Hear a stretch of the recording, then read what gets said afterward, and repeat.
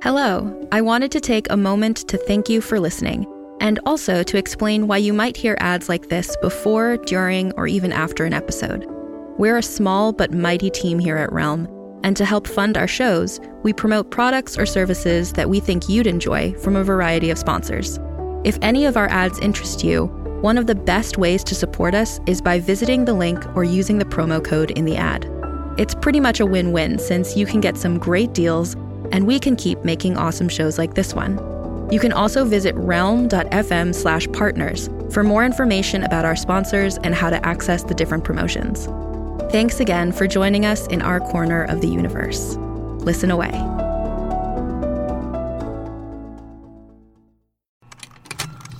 Contained herein are the heresies of Radolf Burntwine, erstwhile monk turned traveling medical investigator. Join me as I uncover the blasphemous truth of a plague-ridden world, that ours is not a loving God, and we are not its favored children. The Heresies of Radolf Burntwine, coming January 2nd, wherever podcasts are available.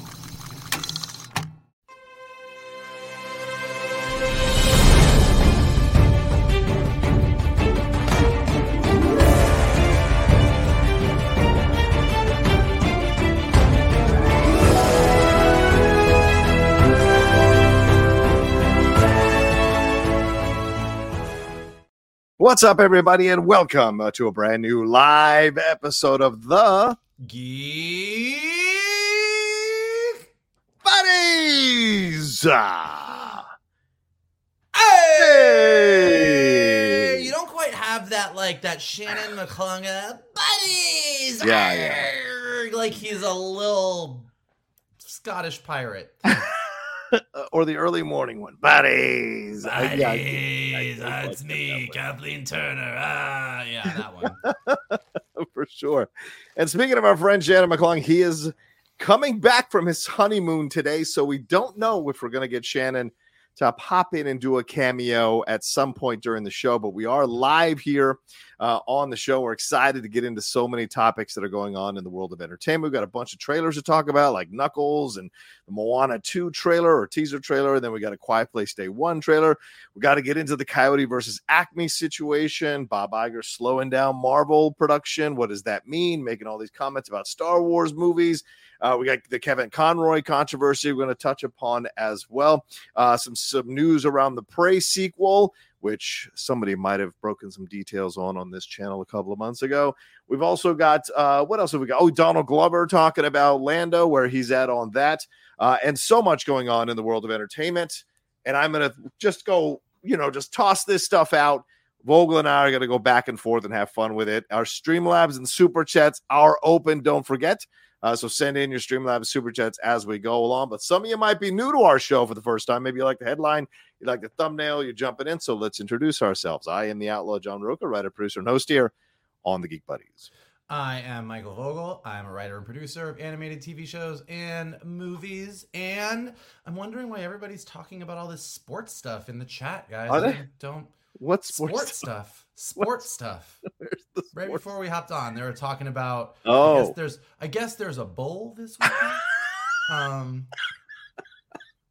All I know is I'm going over to a friend's house to eat a lot of really bad food and watch the Deadpool 3 spot.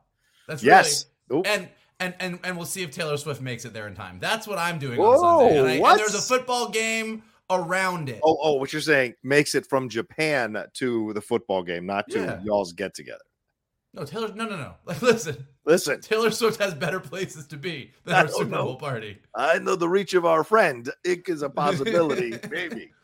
But yeah, unfortunately, I won't be able to join you guys because I appreciate the invitation, but I got to stay here and work. I'm going to be reacting to trailers, reacting to spots, and what have you here, and of course, probably doing a post reaction to the Super Bowl on the channel. So no rest for the weary here as we go along in the days leading up to the Super Bowl for sure, which is this Sunday.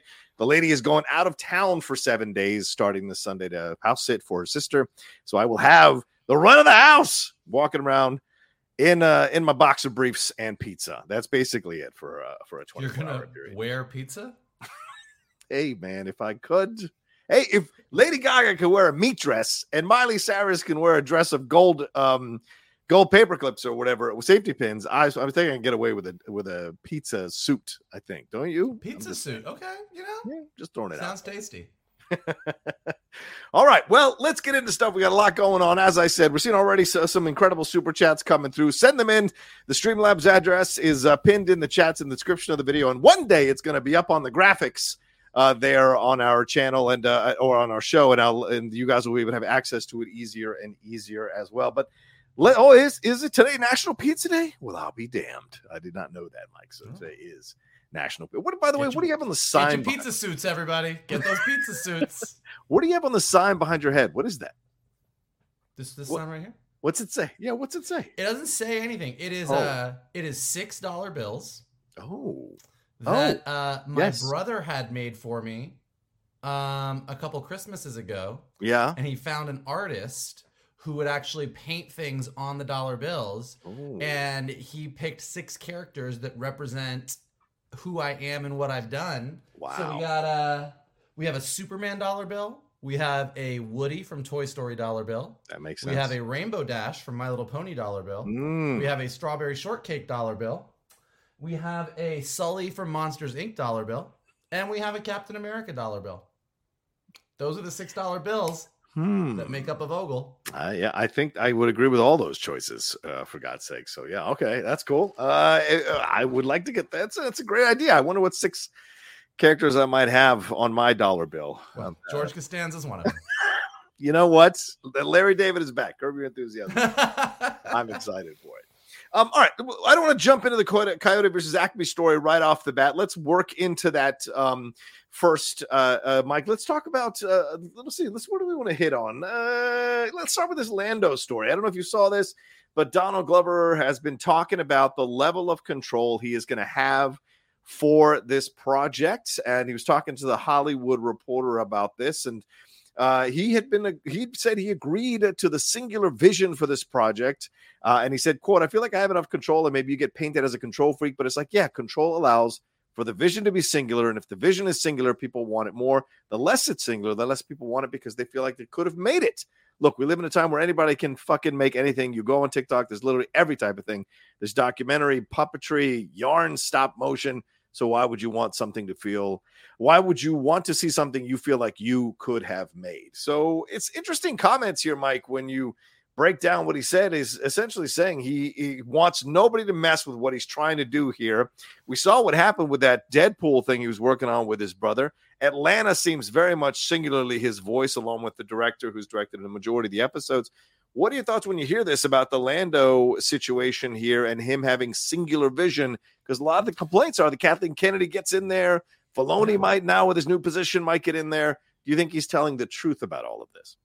I mean, I think he is telling the truth, mainly if you're reading some of the stuff that's coming out about Mr. and Mrs. Smith on Amazon Prime. You know, that was supposed to be Donald Glover and Phoebe Waller-Bridge. And they very clearly made a split.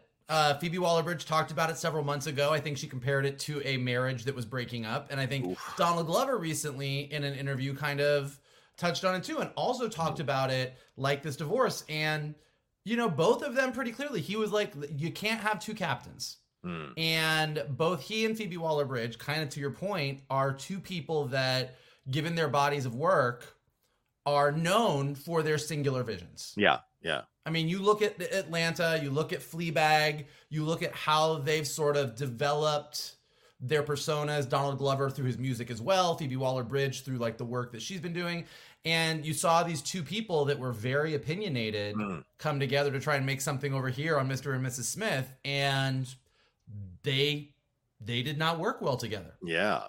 And ultimately, and you know, he says in that interview, had Phoebe Waller-Bridge really wanted to keep going and pursue, he would have let her, but she kind of was like, I'm out. And he was like, cool, I'm going to do it the way I want to do it. Yeah. And so here with Lando, he's kind of saying the same thing. And I think, you know, Donald Glover is one of those personalities that I think that if Kathleen Kennedy came in and said no, he's in a unique position. He's in a different position than like Lord and Miller on Solo or any other director behind the scenes. And he's in a unique position because everybody loves him as Lando Calrissian.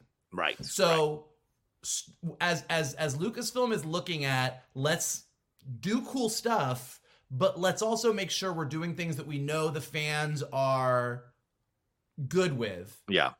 Donald Glover as Lando Calrissian is one of those rare Star Wars things that pretty much all the fans were all like, you know, we can all argue about a lot of things in Star Wars, but everyone's like, no, Donald Glover's a good Lando. Done. He's good. So he's in a unique position, because if he was just behind the scenes, if he was I'm the writer director, and they had some other big star playing Lando, and he was really pushing a vision that maybe made Kathleen Kennedy a little worried, made Bob Iger worried, and they were like, we don't want you to do it. They could remove him and do the same thing they've done with several other people. Right. But you can't remove him from being Lando. And so he's in a unique position where he can kind of be like, this is the Lando Calrissian I'm making. And if you don't like it, fuck off. Well, he was getting, I love it, the Atlanta series, but I know with Swarm and a little bit in the Atlanta series, he was getting some pushback and some angry responses to some of the decisions he made with some of the female characters. Here we go with a character like Lando, who is a notable ladies' man. I mean, that's been a big deal. That's why you cast Billy D. Williams originally. He had that aura about him, and then Donald Glover's work on Solo leaned into that a little bit with how he communicated with certain people. So, do you think that this is something like with his singular vision? Do you think he wanted to make it clear, like, I want to live and die by what I'm doing here, and if people want to criticize it, they can, or not criticize it, whatever. But I don't want to answer to anybody else in this situation. Yeah. And I know there's criticism, but I'm gonna do it my way. And Kathleen, who keeps saying that she wants this series and wants to see what it leads to, seems very clear that she is kind of stepping out of his way to let him do. This is a unique situation, Mike. Yeah. Overall, right? Not just because he's playing both characters, not because he's playing the character and directing, but also because he's getting this kind of latitude from Disney in the Star Wars side, which they haven't always given to any of the directors. It'll be. I mean, I think to your point, we'll all either like it or we won't, or some of us will like it and some of us will hate it. It'll be but I think in his case, it'll be what he wanted it to be. Right. And that's kind of what he's saying, both in the Lando interview and as the stuff is coming out on Mr. and Mrs. Smith. He's kind of like, look, this is what I wanted to do. Yeah. And everybody's making shit. And if I'm going to make shit, I'm going to make shit that I want. Do you think this signals a sea change, though? Do you think this opens because I mean, again, one of the criticisms has been the Kathleen Kennedy people. Do you think with Filoni now taking over, does this more of kind of keeping the hands off of this stuff, or do you think this is just a unique situation for Donald Glover? I think it's a unique situation just because he's the person in front of the camera and he's the one who's sort of creatively driving things behind the camera. So it's a lot harder to remove him. Gotcha. I don't know that it all of a sudden means that, and Filoni is also a unique thing because he basically went to George Lucas University, got his diploma from Professor Lucas, and has that seal of approval. So everyone's kind of like, all right, like he gets to do it because that's what it is, and we'll see how he does. So I don't know that this represents a sea change per se, but I do think that it'll be interesting to see what he does. I mean, to what you were saying about Lando being a ladies' man, I'm pretty sure, I might be misremembering this, but I'm pretty sure when Solo came out, Donald Glover said more or less that Lando was a ladies' man and a man's man. Yeah, fair point. Yes. And a computer man. Listen. And he fucked a droid. And he's a droid dude. Yeah. So he fucked a droid. So I think that what I think will be really interesting is if that remains true, it's just from how do you handle a character like Lando? If Lando was going around and just sleeping with women left and right, you could see a lot of ways how that could go down a uncomfortable road in 2024. Yeah, nowadays. Yeah. If Lando is sleeping with men and women left and right, and droids. I think we're kind of good. So I think that, but I think that there's this might surprise you, but there is a section of Star Wars fans on social media who won't be a big fan of that. So it'll be interesting to see if that is something that he does. And because he's getting to do his singular vision, Disney and Lucasfilm let him do. So it's going to be interesting. I think the Lando series is going to be it's either going to be a big mess or it's going to maybe give a big shot of freshness and adrenaline into the Star Wars franchise. So we'll see. I like that. I like this comment from Haunted_Autumn. Lando would totally buy the Dune popcorn bucket. Yes, he would. Guys, I went on a date. I'm going to tell you a story.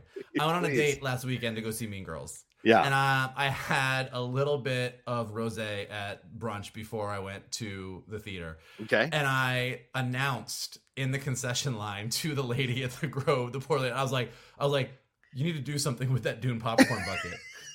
And she was like, what do you mean? And I was like, it looks like a very uncomfortable sex toy. And the guy I was on the date with elbowed me because there was a family with children right next to me. And when I had a couple of drinks, I'm a little too loud. But it does look like a very uncomfortable sex toy.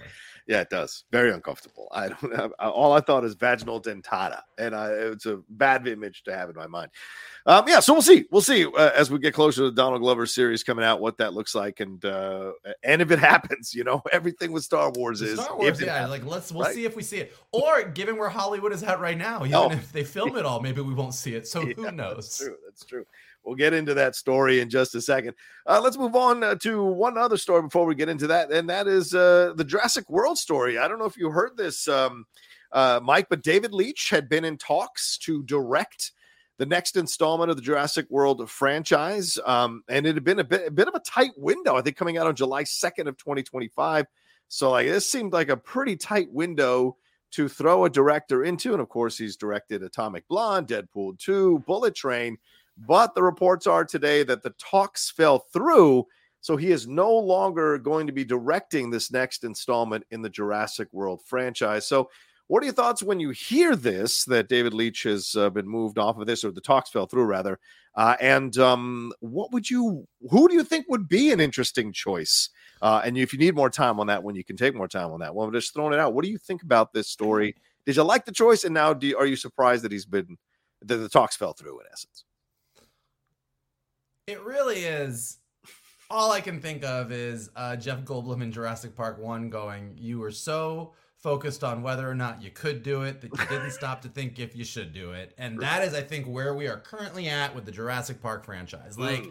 After Jurassic Park Dominion, what the fuck else can they do? That's true. Come on. What are we even doing, guys? Yeah. And I say that, and I know that I am guilty, and I will say this now so that we can pull up this footage a year from now when whoever is directing the movie is directing it and a trailer comes out. They will release a trailer. Mm-hmm. There will be dinosaurs in the trailer. Yes. They will play that music. Oh, yeah. And I will go, I'm probably going to go see this movie. I will keep going because I love Jurassic Park that much, but it's just, what else can they do? Now, aside from that, director choice,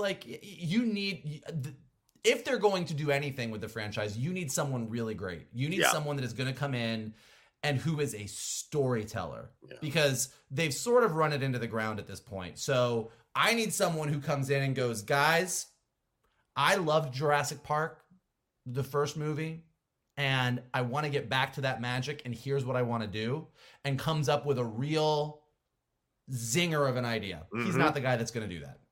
No. Yeah, I was thinking that too. He's going to have some cool action. Yeah. But he's not going to tell the human story as effectively as the first movie did, right? And that I tweeted this out, that's the thing that was missing from the last 3 installments. And look, the last one made $1 billion, right? But it's been a bit of a law of diminishing returns in terms of the amount that they've made since that first Jurassic World, not Jurassic Park movie, Jurassic World movie, the most recent trilogy. And there's a reason they want to go in another direction. It's because although they like the money, they are getting destroyed by critics and some fans of the franchises for the quality of these films. So do you think they want to go something smaller? That's why they went to David Leitch? Because he doesn't do big budget. They don't want to go smaller. Okay. Universal, if they could figure out how to do a Jurassic Fast and Furious movie together, they would do it. They would do it. They are this is their big, to your point, it still makes money. It's in the theme parks. They're determined to keep Jurassic Park going. Mm-hmm. But when you really look at it, and look, Jurassic Park 1 maybe one of my top 10 favorite movies of all time. The movie that like changed cinema with the advent of digital graphics and what they could do with CG technology. Like Jurassic Park was a game changer and like a kick-ass Spielberg film. Yeah. Jurassic Park 2, particularly in retrospect, now that we have the Jurassic World movies, is not nearly as bad as a lot of people thought it was when it came out. Like you put on Jurassic Park 2 and it's a fun ride. It's not as good as Jurassic Park, but compared to what we've gotten to, it is cinema. Yeah. Jurassic Park 3 is not cinema, but it's fine. It's fine. They're it's on Joe island. Johnston. It's Yeah. fine. Yeah. Jurassic World is a great idea. Jurassic World was an A+ idea. Yeah. It's years later. The world is not going to let this go. We figured it out. We opened the park. We did it the right way. There's people in the park.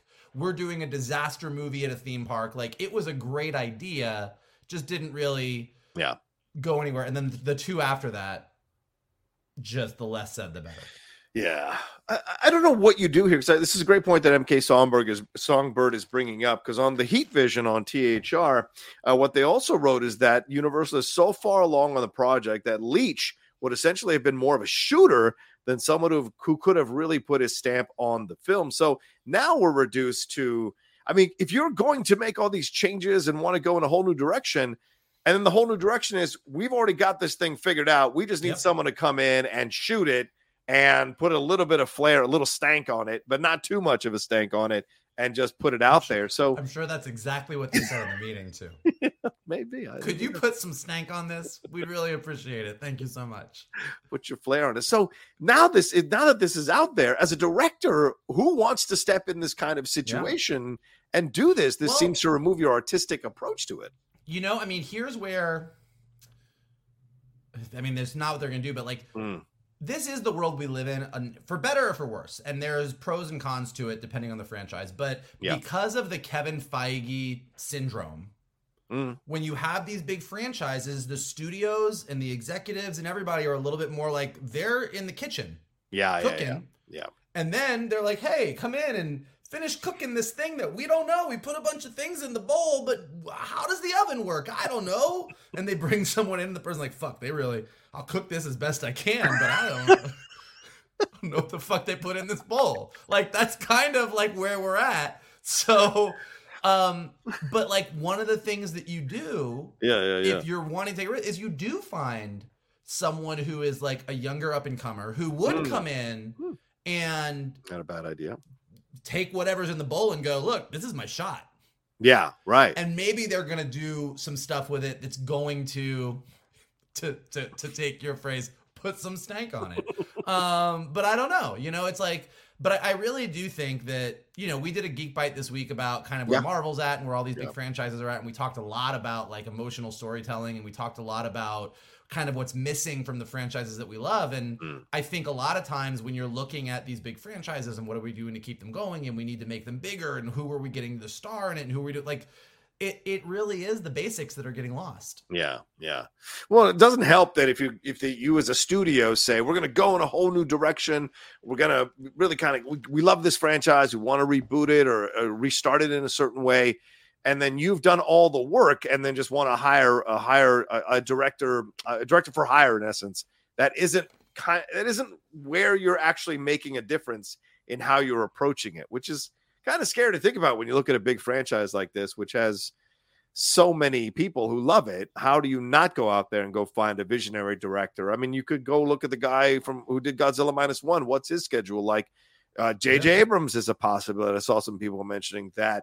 Dan Trachtenberg, we're going to talk about here in a little bit for the Prey stuff. Like, there's all kinds of stuff that's available for people to possibly, or directors out there for them to possibly look at, to come in and give a vision to it. And this seems like antithetical to that approach overall. Yeah. I mean, and I'll tell you something else, just not for nothing, as for you Jurassic Park fans out there. Yeah. You know what actually is surprisingly good? Camp Cretaceous on Netflix. Yeah. Like, and I mean, that's the series, right? The animated series. Yeah, it's the animated CG series. Yep.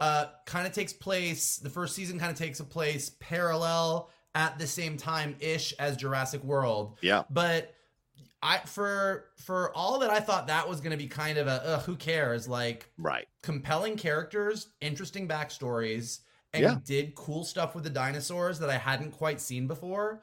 And I'm not saying that necessarily would work for live action, that they should adapt that, but it was kind of proof to me that there is still good story potential in the franchise. It's just in what they were doing at DreamWorks Animation when they did it, like they were kind of finding fun stuff, and the movies have not. Yeah, I just don't think this is the route. Go in and already figure out the story and do all the legwork, then hand it off to a director. That just doesn't make sense. Work with the director from the beginning so that you have a unique, singular vision of how you're kind of reimagining this franchise and have fun with it. So, it just doesn't make sense how they're doing it for sure. All right, let's hit one last story before we take a quick break, and then we'll jump into the Coyote versus Acme story. We got 225 of you joining us live. Thank you very much for joining us live. Make sure you hit a like on the video, subscribe to the channel. But let's move on to this Dan Trachtenberg story. We're mentioning him already here, Mike, and this is having to do with the Prey sequel. This was being reported today that a new Predator movie is in the works here from 20th Century Studios and filmmaker Dan Trachtenberg, who earned an Emmy nomination for his 2022 Predator movie Prey. Here, this will supposedly be titled Badlands. It is not a direct sequel to Prey, which was set in 1719. The details are being kept under wraps for now, but there are stories coming out that it will be set sometime in the future and will have some kind of connection to Amber Midthunder's character from the first movie. And just to give a little bit of background, one of the new segments I've been doing on my shows is called Roka's Rumors.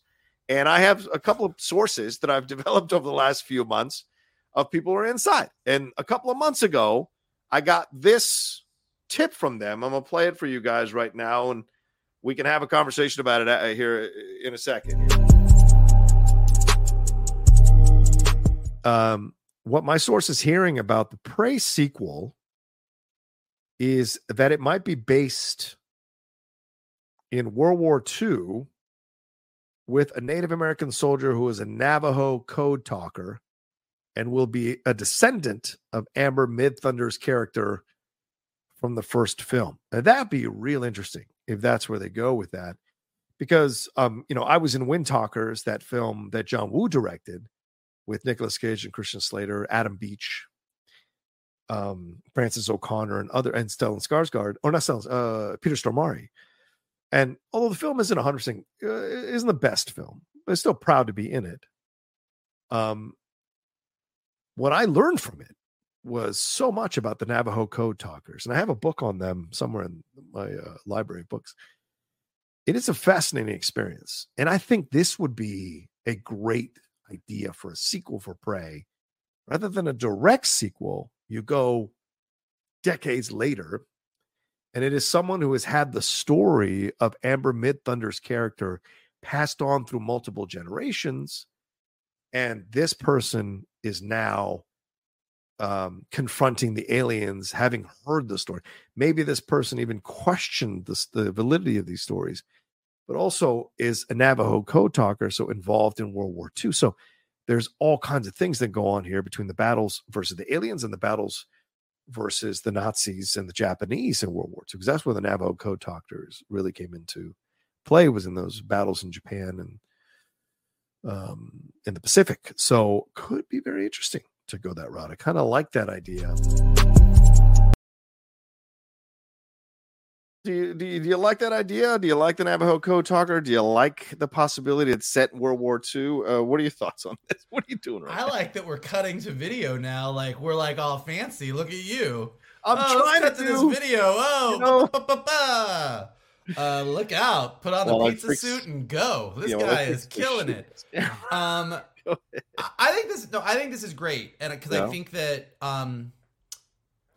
as we were just talking about the Jurassic Park franchise and what can they do to like revive it. And, we've had multiple Predator movies, and when Prey came out, pretty much resoundingly, everybody was like, fuck, finally, like this is a Predator movie. Right. And I think when we talked about this several months ago, we were talking about, it seemed because of the post-credit sequence that if they were going to make another one, it might just pick up from there and the more predators come and attack the village. And you could there is a compelling argument on a direct sequel. Yes. But we also did say that this was kind of proof that you could kind of take the Predator and put it anywhere. You can put the Predator in ancient Rome. You can put the Predator in the Old West. You can put the Predator in the Incan Empire. Like, it doesn't matter.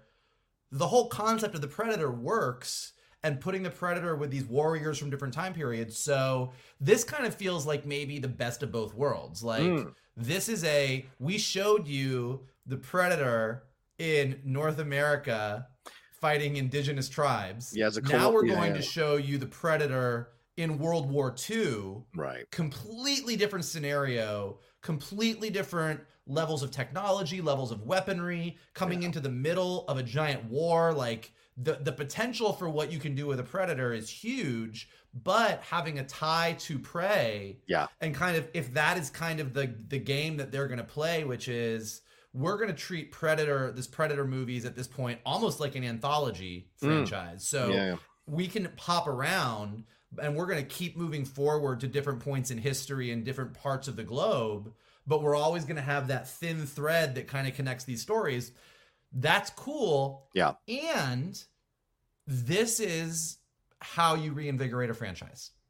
Yeah. This is what they're doing over here on Predator. Yeah. Is what Universal needs to be looking at with Jurassic Park. Not that they need to all of a sudden go back and go, hey, it's a raptor in Native American times. Like, that makes no sense. But this is a very different flavor for the Predator movies. Whereas, like, what they kept doing before was, like, how do we sort of relive the magic of what the original was? And let's kind of do that over and over. This is a very different thing, but it works. Yeah. I mean, this is, and like, as I said, occasionally sources come to me and they have stuff, and if it seems right to me, I will talk about it on one of my shows. And when I heard this, or when I was sent this, I immediately was like, this sounds genius to set it at that time. Because why was Predator set?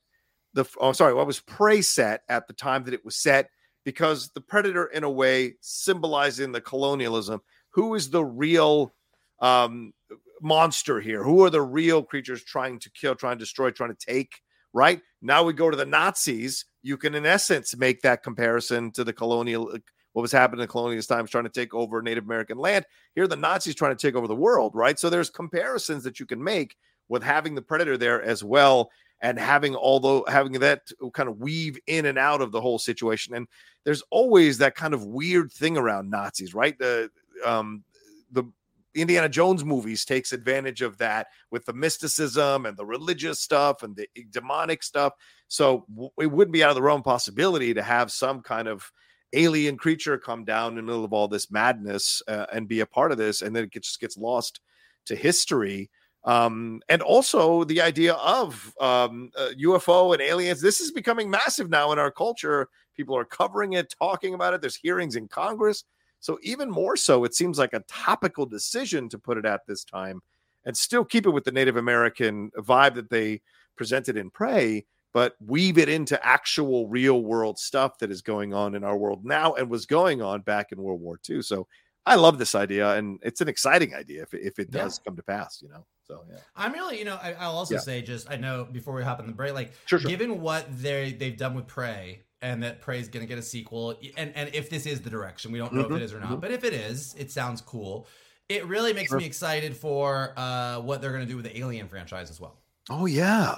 I forget. I think the name was just released, or I just read what the name of the new alien was, like Romulus. It's a weird name. Romulus. Yes. Alien Romulus, which doesn't make me overly excited, but just given the freshness they brought to the Predator franchise, and given my extreme dislike for Prometheus and Covenant, I would be really, really thrilled to see the Alien franchise get a similar shot in the arm.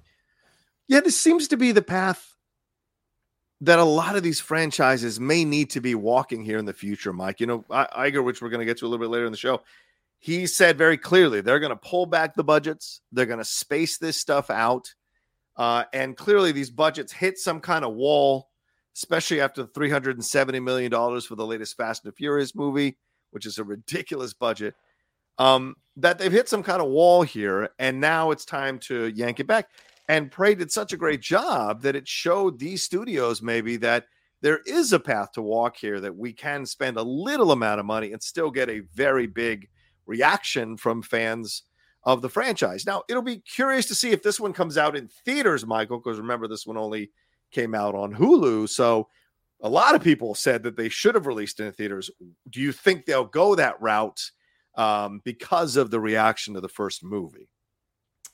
It's hard to say, because I believe that if Prey had come out in theaters, it would have done really well. Yeah. But also, Prey did really well for Hulu.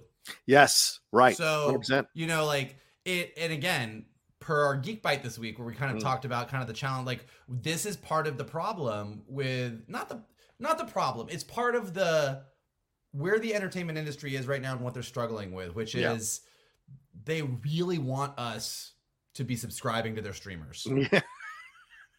But they also really want us to go to the movie theaters. Right. And figuring out that balance. I mean, you know, I was just reading an article today, because, you know, Pixar and Disney are releasing the Pixar movies that went straight to Disney Plus throughout the pandemic. So Soul, Luca, Turning Red, for a limited time in theaters. Yeah. But I think it's because a little bit, like, I think they hurt the Pixar brand a little bit with so many of them going straight to the streamer. So I think they kind of overshot that. So they're just trying to figure out that chemistry of what things can we get people excited about here and there. And so does that mean that the Predator franchise becomes a streaming thing only? Yeah. And, you know, at the end of the day, when it comes to Predator, which is a franchise that I've loved since I was a kid, if they just kept putting those on Hulu and the quality stayed what Prey was, fine. Yeah. I'm good. Yeah. Like, fine. Yeah. I don't disagree with that. It'd be interesting to see if Amber Midthunder shows up in some way, shape, or form. Apparently, they're taking meetings with actors now to decide who they want to cast and where they want to go with this film. So if they're already taking meetings with actors, that means we've got ourselves somewhat of a finished script. And we should be going into production sometime soon. So I'll be curious to see. All right, well, let's take a quick break. And on the other side, we'll talk the Coyote versus Acme situation. And we'll answer a few of your Streamlabs before we jump into more topics here. Send in your Streamlabs and Super Chats right now if you want us to answer them here live on the show. We'll give you credit, say your name, put your handle up there. Come on, it's all love. And we'll be right back right after this. Hello, Geek Buddies fans. Before we jump into today's episode, let's give a warm thank you to our sponsor, Marquee TV. Their support is why we're able to bring this podcast to you. Marquee TV isn't just any streaming service. They're your gateway to an incredible world of arts and culture. That's right, Johnny. I've explored Marquee TV, and I've been amazed by their vast library of performances, exclusive interviews, and behind-the-scenes content. It is a treasure trove for any arts and culture lover. Right now, I'm in the middle of watching the Royal Shakespeare Company's production of The Tempest, and I've also got my eye on that Shakespeare masterclass taught by Dame Judi Dench. Yeah, Shannon, and speaking of the RSC, I watched Christopher Eccleston's performance of Macbeth last night, and I'm going to jump into Kit Harington's performance of Henry V from the Donmar Warehouse. Imagine having the world's most breathtaking ballets, dramatic theater productions, and magical operas at your fingertip. That's the experience Marquee TV offers, making the arts accessible wherever you are. And we've got a special treat for our listeners. Marquee TV offers 3 months of access for just 99 cents. That's right, 3 months for only 99 cents with the code BUDDIES, BUDDIES. Simply visit marquee.tv and use the promo code BUDDIES to dive into the world of arts like never before. Bring the arts home with Marquee TV. Get 3 months for just 99 cents. Visit marquee.tv to start your journey into the world of arts now. Use code BUDDIES. Explore the extensive library of performances on Marquee TV today and keep up with the latest in art streaming by following @Marquee TV on social media. Hey there, this is Justin Bartha. I made a funny new podcast, King of the Egg Cream. It has the greatest cast in the history of podcasts with actors like Louis Black. I'm torn by my feelings for two women. Bobby Cannavale. You can eat it, or if someone hits you, you can put it on your cut. Melanie Linsky, I wonder what these marvelous things are that look just like boiled chicken feet. Jason Ritter, I can break things and pick locks and kill people. Michael Stuhlbarg, The whole point is to inspire people that they should make themselves better. Ari Grainer, No, don't whet its appetite. What are you, an idiot? me, Justin Bartha, That's not just any egg cream, that's a Lemke's special. and all narrated by the hilarious Richard Kind. This is the story of Harry Dalowitz and how he rose from nothing to become New York's King of the Egg Cream. So if you like funny true stories, come listen to King of the Egg Cream, available wherever you get your podcasts.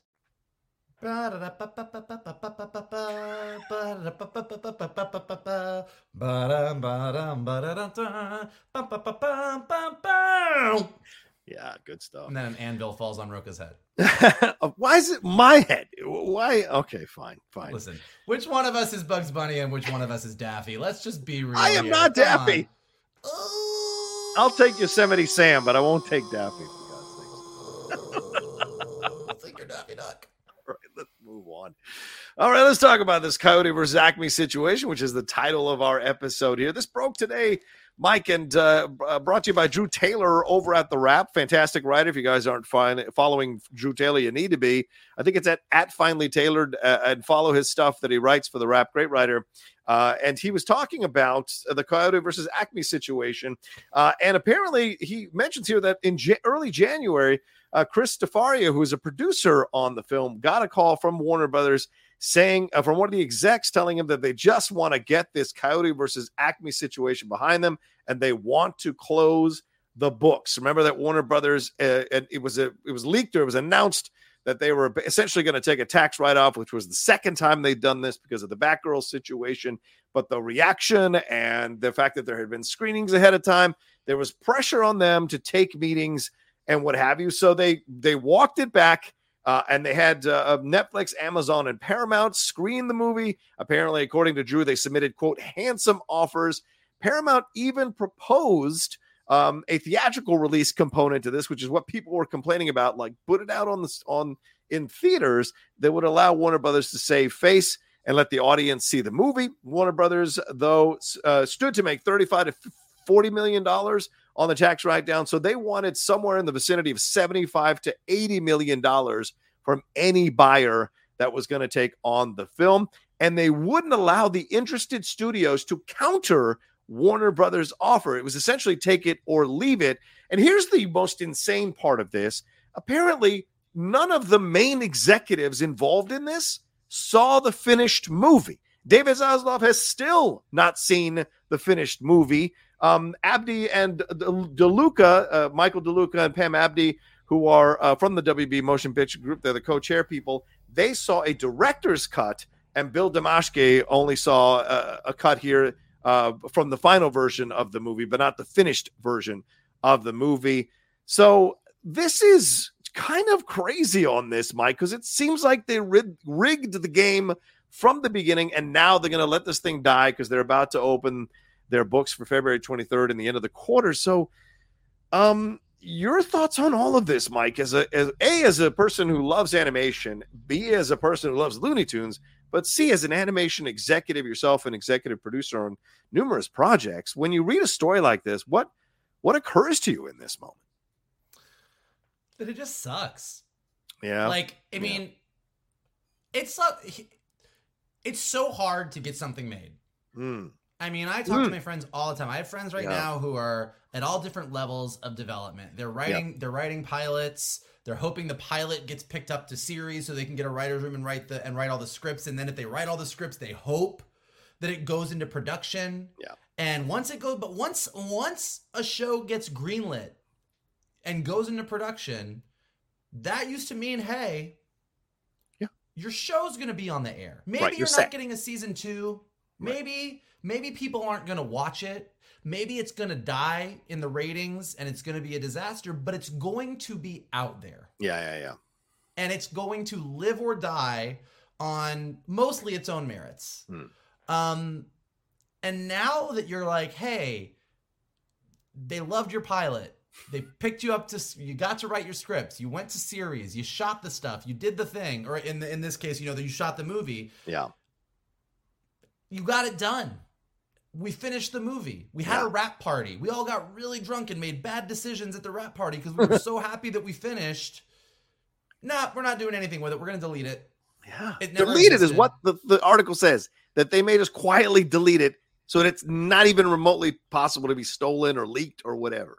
Yeah, and and in the case of this one particularly, like, again, the sources that you've heard, I think, have said this. Like, I've heard this from people that it's actually good. Yeah. Like, look, the Batgirl thing was a fucking mess, and we're all upset about it. There's a lot of moving pieces. Let's be honest.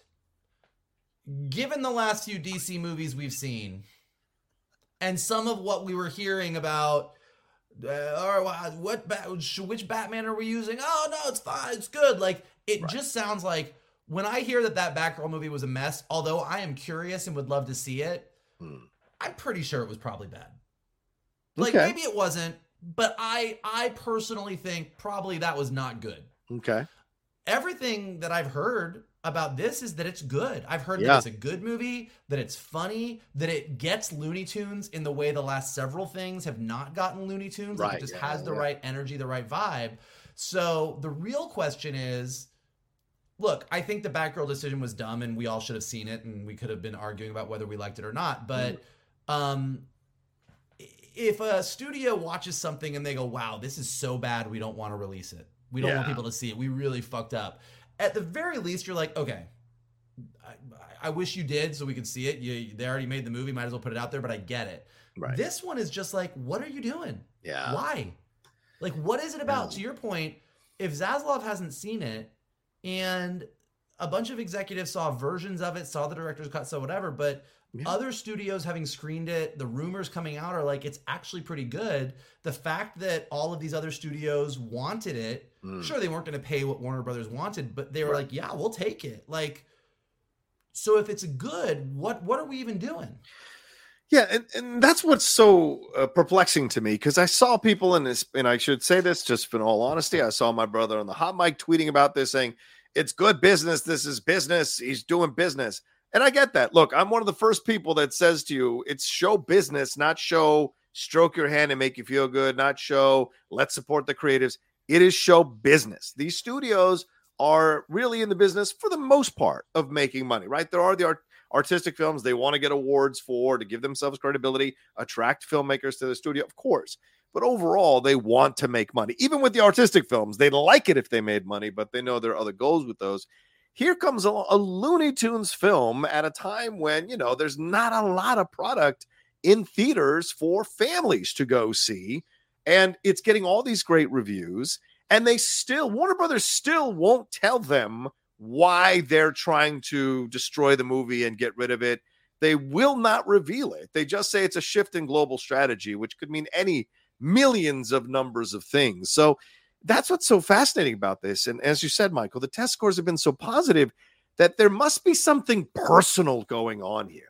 It feels personal. If you were going to kill it, then changed your mind because everybody called you an asshole for doing it, but then you rigged the game so that no one could know what was going on. In fact, I didn't say this, and I should mention that Drew said this. Warner Brothers refused to share specific details with the filmmakers about the proposed deals, and Warner Brothers rejection of the deals, and it was all captured through a hazy fog of secondhand phone calls and conversations.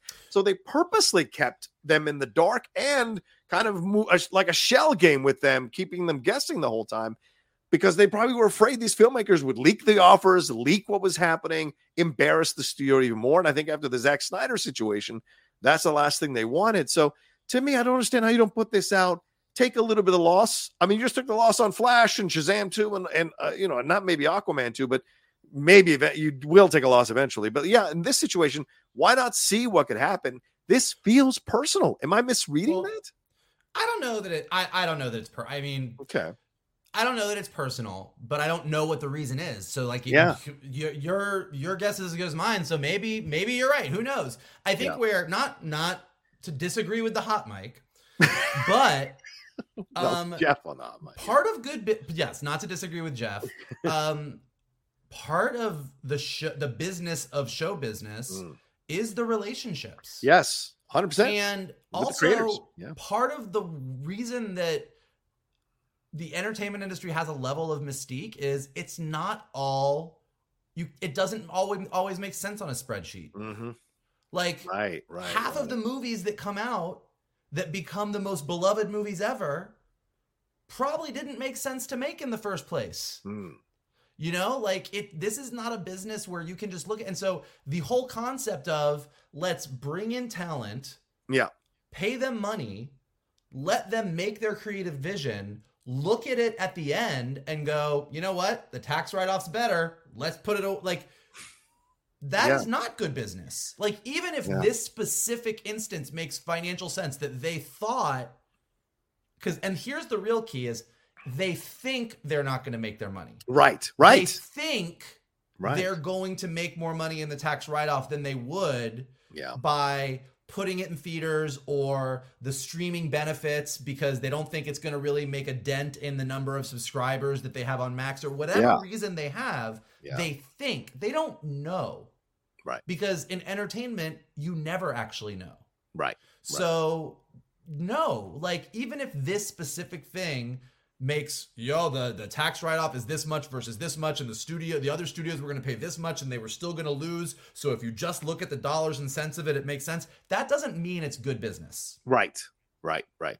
And I want to bring up this comment because I think this is important to discuss here. Geeky Lawrence says, wasn't Coyote versus Acme greenlit by Jason Kilar when he was still heading WB? Maybe Zaslav just doesn't want his leftovers. Now, I get what you're saying. If let's say you're at a McDonald's, you don't want to eat someone else's food. That's fine. But you can't sit here as the head of a studio and say it's better business to take a tax write-off on a film that might be good simply because the previous regime made it. That's not good business. That's reductive business. That's a mom and pop type of approach. And it is not conducive to good business overall. I'm not saying it doesn't happen. I'm sure it happens. I'm just saying if you're going to claim your good business, but do personal petty bullshit like this, you're sending mixed messages about how you approach business. It's one thing when you come in and take over from somebody else and you wipe your development slate clean. Right. That hasn't been finished. Like that does happen. Yes. And a lot of times it is personal and a lot of times it is a little petty. Like it is one thing to come in and go, hey, I'm the new boss. Let's see what the previous people were developing. Ooh, that's all garbage. That's why they're gone. Yeah. Let's get rid of this. Here's what I want to develop. That happens. Right, of course. But it's the entire concept of it's a finished movie. Mm-hmm. That's where people are really in the creative community are like, well, fuck you. Yeah, I think that's what makes it quizzical, Mike. And finish your points on this. Like Paul Thomas Anderson and Ryan Coogler just signed deals with Warner Brothers for Coogler's vampire film that he's doing, the Michael B. Jordan, and Paul Thomas Anderson's film that he's working on. I can't remember the novel that it's based on. Vineland, I think it is. And yet, this stuff is blowing up now again, but they signed their deals after the Coyote versus Acme. Initially, the controversy blew up. So it makes you wonder, like, are they really disattracting people, or is this giving some of these directors leverage to say, you're going to release this movie and put it in the contract?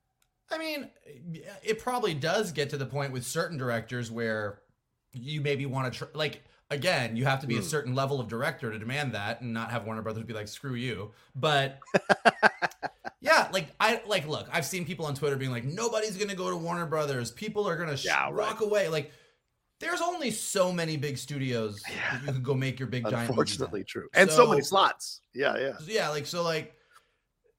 Warner Brothers can be shitting the bed over here, but if they're like, we're going to make your giant movie and we're really excited about this, you're going to do it. Yeah. It just there's only so many places and people need to work. So it sucks, but that's where the studios can kind of do this stuff. And it's not going to, there's no okay, we all decided that none of us are going to go to Warner Brothers. Yeah. And none of us are going to do a DC movie. And none of us want to do a Harry Potter thing. And none of us want to do a Looney Tunes thing. And none of us are, it's like, it doesn't really work that way. The question becomes too, this is now a pattern. Once, okay, twice is a pattern. And will there be other films down the road that they kind of toss in the trash can or delete, as it seems to be threatened to be happening for this movie? That just is, I don't know, man. It just sets a bad precedent overall. That if they do this again, how can you defend it after this? Yeah. Seems odd. All right. Well, let's answer some of your Streamlabs that are in Super Chats that have come through, and we'll get into some more topics here. We got a lot of time to go, a lot of topics rather to go. Cowboys Fan 92 says, "Hi, buddies. What are your predictions for the Madame Web's opening box office? Seeing as most of us don't care about this film. Happy Friday. P.S. Hi, Vogel. It's Amon, the buddy who lost his mom last month." Oh, yeah. Hey, Amon. I hope you're doing okay. Definitely our thoughts and prayers are still with you. Absolutely. My thoughts and prayers are not with Madame Web, however. They're gonna need them. They're gonna need them. I think it's gonna prove it's gonna be a pretty bad opening weekend. Yeah, I don't know what it's gonna be, but it's not gonna be pretty. I mean, like, if the big superhero movies that we still give a shit about are not having big opening weekends, good point. I don't see how Madame Web is going to do much of anything. Yeah, good point. Yeah, I'm gonna be curious.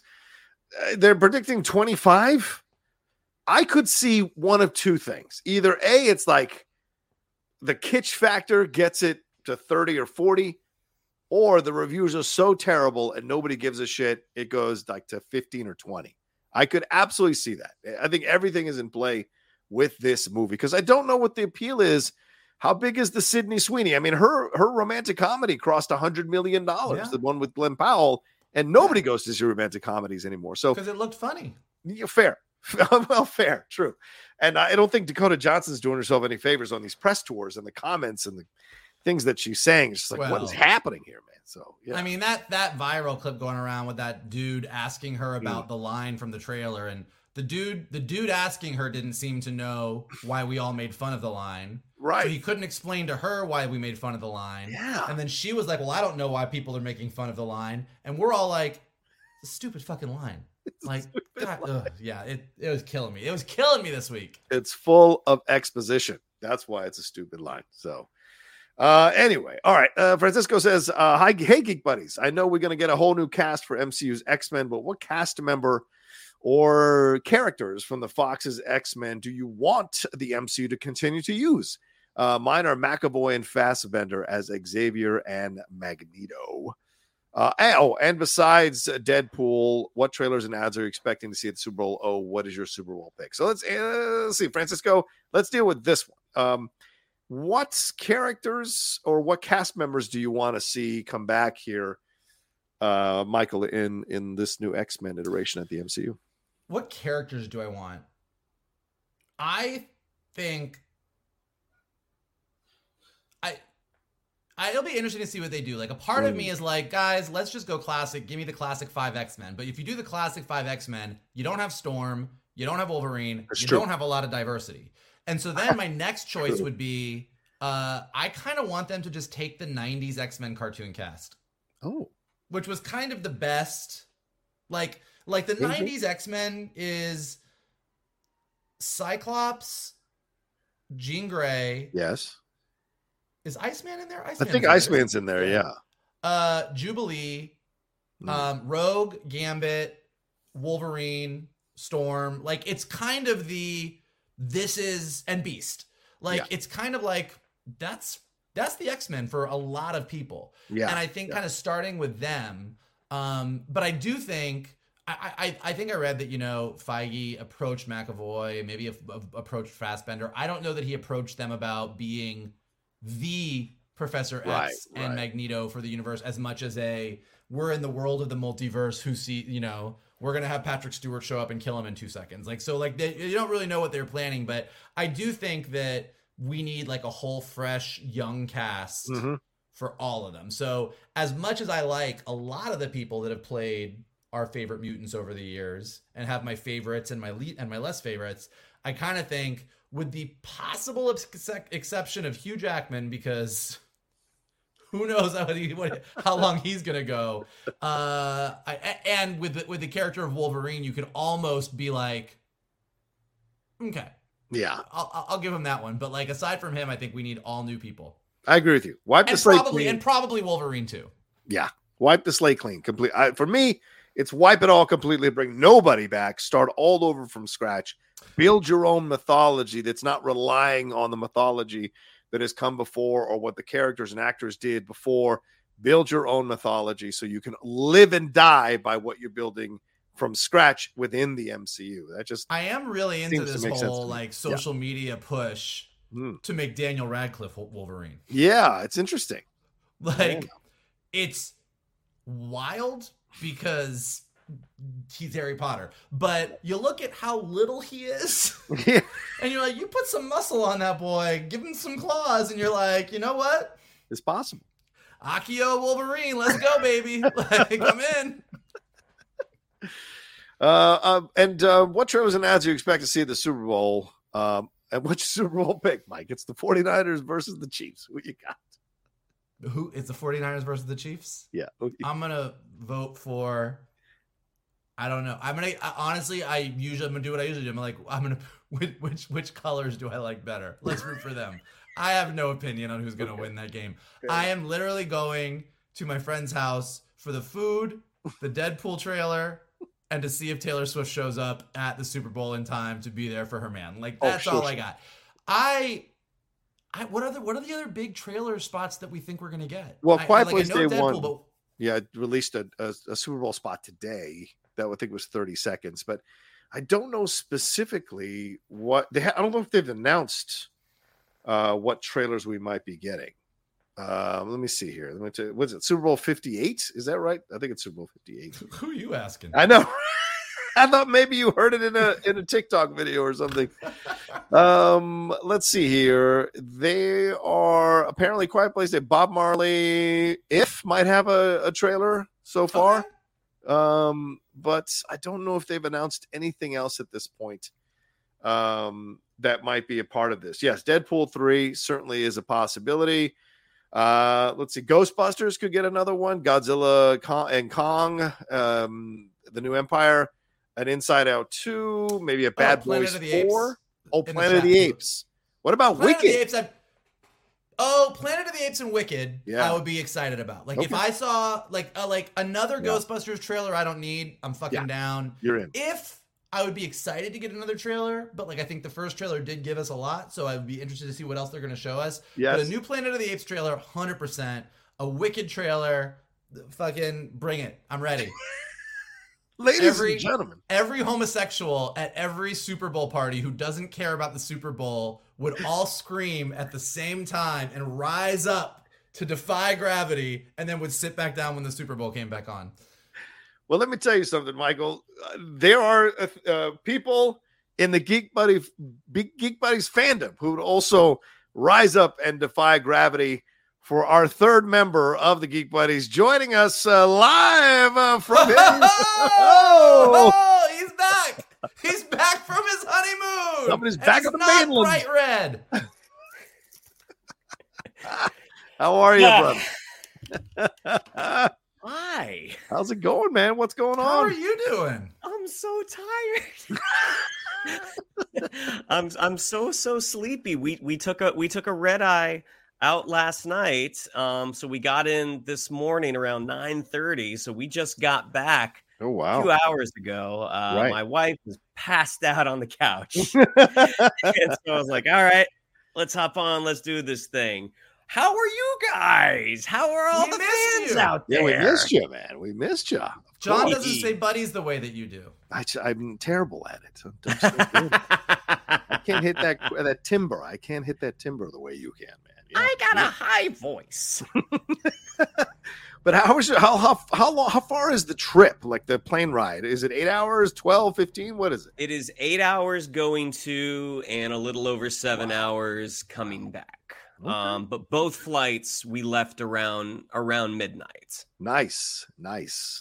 I have a really important question for you. If you were going to cast the three of us as Looney Tunes characters, you know what? Who is who? I feel like I'm about to walk into a landmine. Oh, you think? Yeah. We know who cast himself in the lead.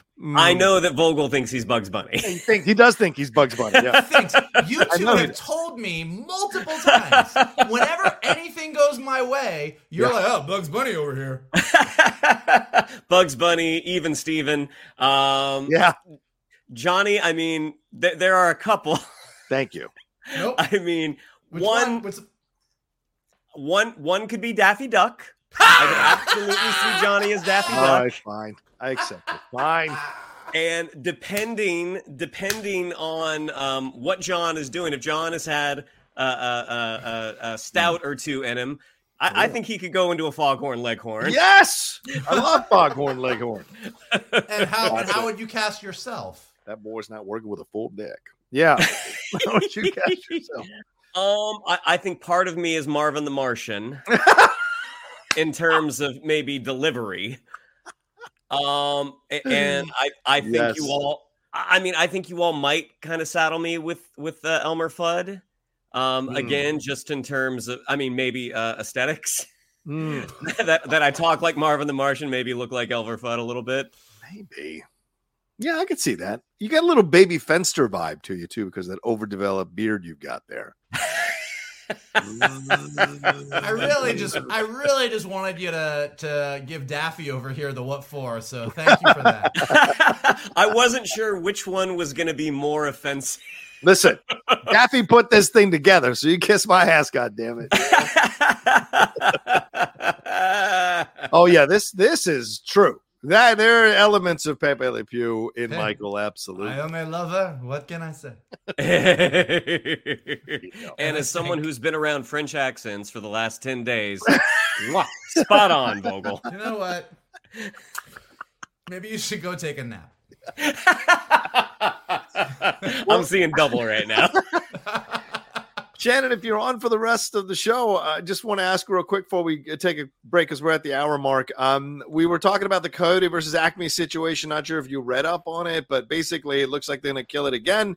That Warner Brothers essentially kind of stacked the deck against this. So, didn't tell the other studios, didn't give them a chance to come back with counter bids, just took an initial bid. And if it didn't match what Warner Brothers wanted, they basically didn't do any business with them, and then didn't tell any of the creators and didn't update them on any of the progress of these bids or the details of these bids at all. And it looks like they're going to kill this thing and delete the film, not just kill it, maybe keep it, but delete it completely so it never even has a chance of leaking. So what are your thoughts on this real quick? So we, for all of our audience, we text about these things, beforehand. And this is like I had told the guys yesterday. I'm like, I have not read anything. I've been off the grid. But as we were flying back, this is the one thing that I did look up and read. Yeah. It just seems like someone just has it out for this movie. Right. I mean, in terms of the leadership not keeping them in the loop. Yeah. That is not a surprise at all, especially if the intention is just to kill it. I mean, I imagine that everyone involved with Batgirl, they probably found out in the trades, like most folks, is, our movie is dead. So the fact that they weren't really keeping them up to speed on like, hey, so here's what we're doing. And again, it's really not something that they would keep them up to speed on, because that's a business decision. Everyone on the movie, that they're on the creative side. Right. But at the same time, the idea that the whole take it or leave it, like no counter offer. I mean, they must think that the money that they will save on a tax write-off is going to supersede whatever someone would possibly give them. But when you have something that is, at least behind the scenes, getting these, these good test scores. Yeah. The idea that there wouldn't be some sort of negotiation, if you're going to save $40 million with the tax write-off, hey, let's try to get to 50. Yeah. Again, like Vogel would be able to speak to this stuff better than I ever could, but it just seems like a vendetta almost. Yeah, that's what I said. Which is weird. Personal. Yeah, it just seemed personal. So, all right, we'll see. But thanks. So Shannon, you're sticking around. So let's take a quick break. We'll got more stuff to talk about, and we'll be right back right after this. Aruba, Jamaica. Ooh, I want to take you to Bermuda, Bahama. Come on, pretty mama. Key Largo, Montego. Baby, why don't we go to Jamaica? Thank God. Up the Florida Keys. Thank God you took the lead on that, because I am in no position. I figured. Fair enough. Fair enough. Let's jump into these trailers now that Shannon McClung is here. Shannon, you want to take the trailers or shall I? What's your feeling? Oh, please take them. Okay, I will have. I may not have seen them though. Give us a little.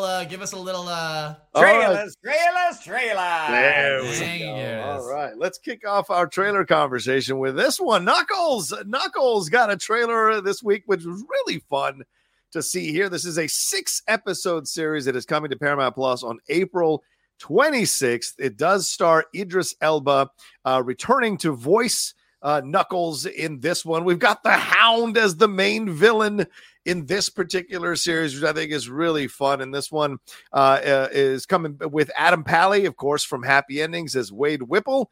And then you've got Stockard Channing in this one. That's right. Stockard still doing her thing. Christopher Lloyd, Carrie Elwes, as you saw in the trailer, Paul Scheer there, Rory McCann, Rob Hubble. And we did hear Ben Schwartz and Colin O'Shaughnessy quickly in the trailer there, coming back as Sonic and Tails as well. And Fowler directed the Knuckles pilot with Ged Wright, Brandon Trost, Jorma Taccone, and Carol Banker doing the other episode. So, Shannon, since you are here, give us your thoughts on this Knuckles trailer there. What'd you think? So I haven't seen it. Okay. Well, thanks for coming in. But in terms of what you just announced, because I didn't even know this was a thing. So the idea, like, we're at this point in streaming where the streamers are going to maybe this was not the best idea to double down on this platform. But the idea that they are still trying to churn stuff like this out, I think is a hopeful sign for streaming. The fact that they got Idris Elba, come back. Who is a huge star, that you got him to come back for this. Like I love Ben Schwartz. Getting Ben Schwartz for a Sonic theme project, that's not a shock. Idris Elba, that's a big name. So the fact that they are still continuing to do stuff like this, I mean, I know you guys are big fans of everything Star Trek centric on Paramount Plus. I really like a lot of the Taylor Sheridan stuff. So it looks like maybe Paramount Plus they're still all in on the streaming game. Yeah. What do you think, Mike, of this trailer?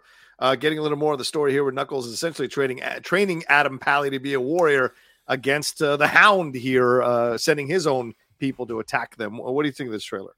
I was looking at the picture of Knuckles as you put it up, and I tweeted about this, but man, remember when we were going to get creepy Sonic?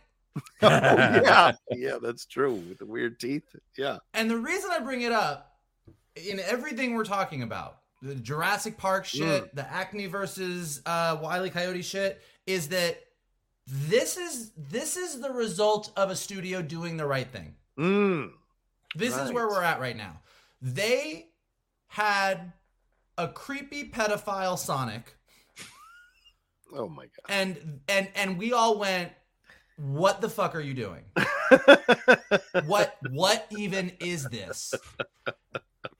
And they didn't finish the movie, realize they made a mistake, and delete it for tax write-offs. Well, good They point. didn't say, screw you, this is the direction we're going. Right. They went, you know what? Maybe we should not make him look like he's on meth. And they fixed him. And then we got a delightful movie that did really well. We got a second movie where they introduced more of the cool characters, and it was really adorable and great. Yeah. And now we're getting this series that, just based on the trailer, looks like it still has the right balance of the humor for kids. The characters are right if you are a big fan of the Sonic universe. Like, they're just doing it right. Yeah. And when you do it right, you keep getting to make more cool stuff. Like, that's where we're at. And so Sonic's doing it right, it seems. And giving Knuckles his own series seems like a lot of fun. And hopefully that'll tie back into what they're doing, like, going forward in the features. And it's like they're building a Sonic franchise in a really smart way. Yeah. And I wasn't sure when they cast Idris Elba to the voice of Knuckles if it would 100% work.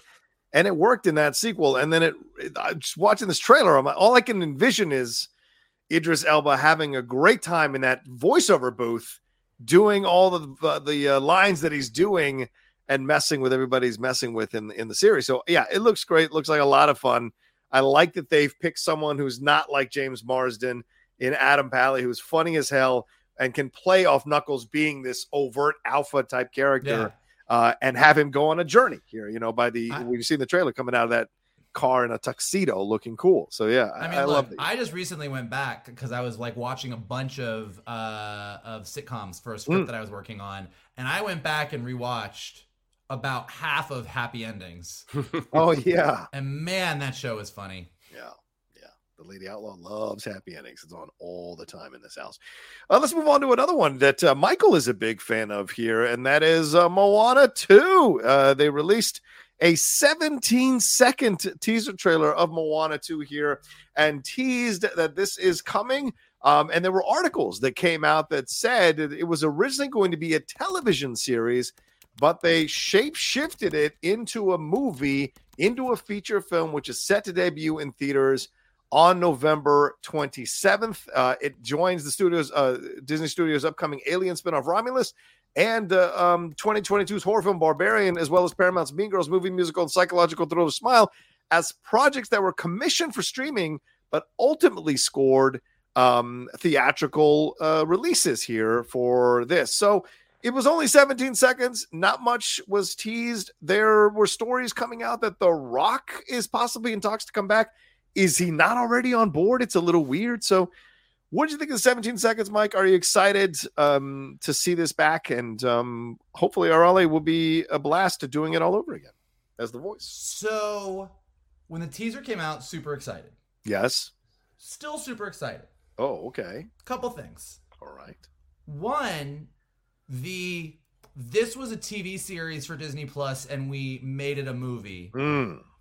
That's makes me a little like, it's like, okay, well, a TV series is, call it, what is it? 8 episodes, 6 episodes, 10 episodes, whatever it was. A movie is more compact time-wise, and it's just two very different things. So I'm wondering at what point they made that decision. Yeah.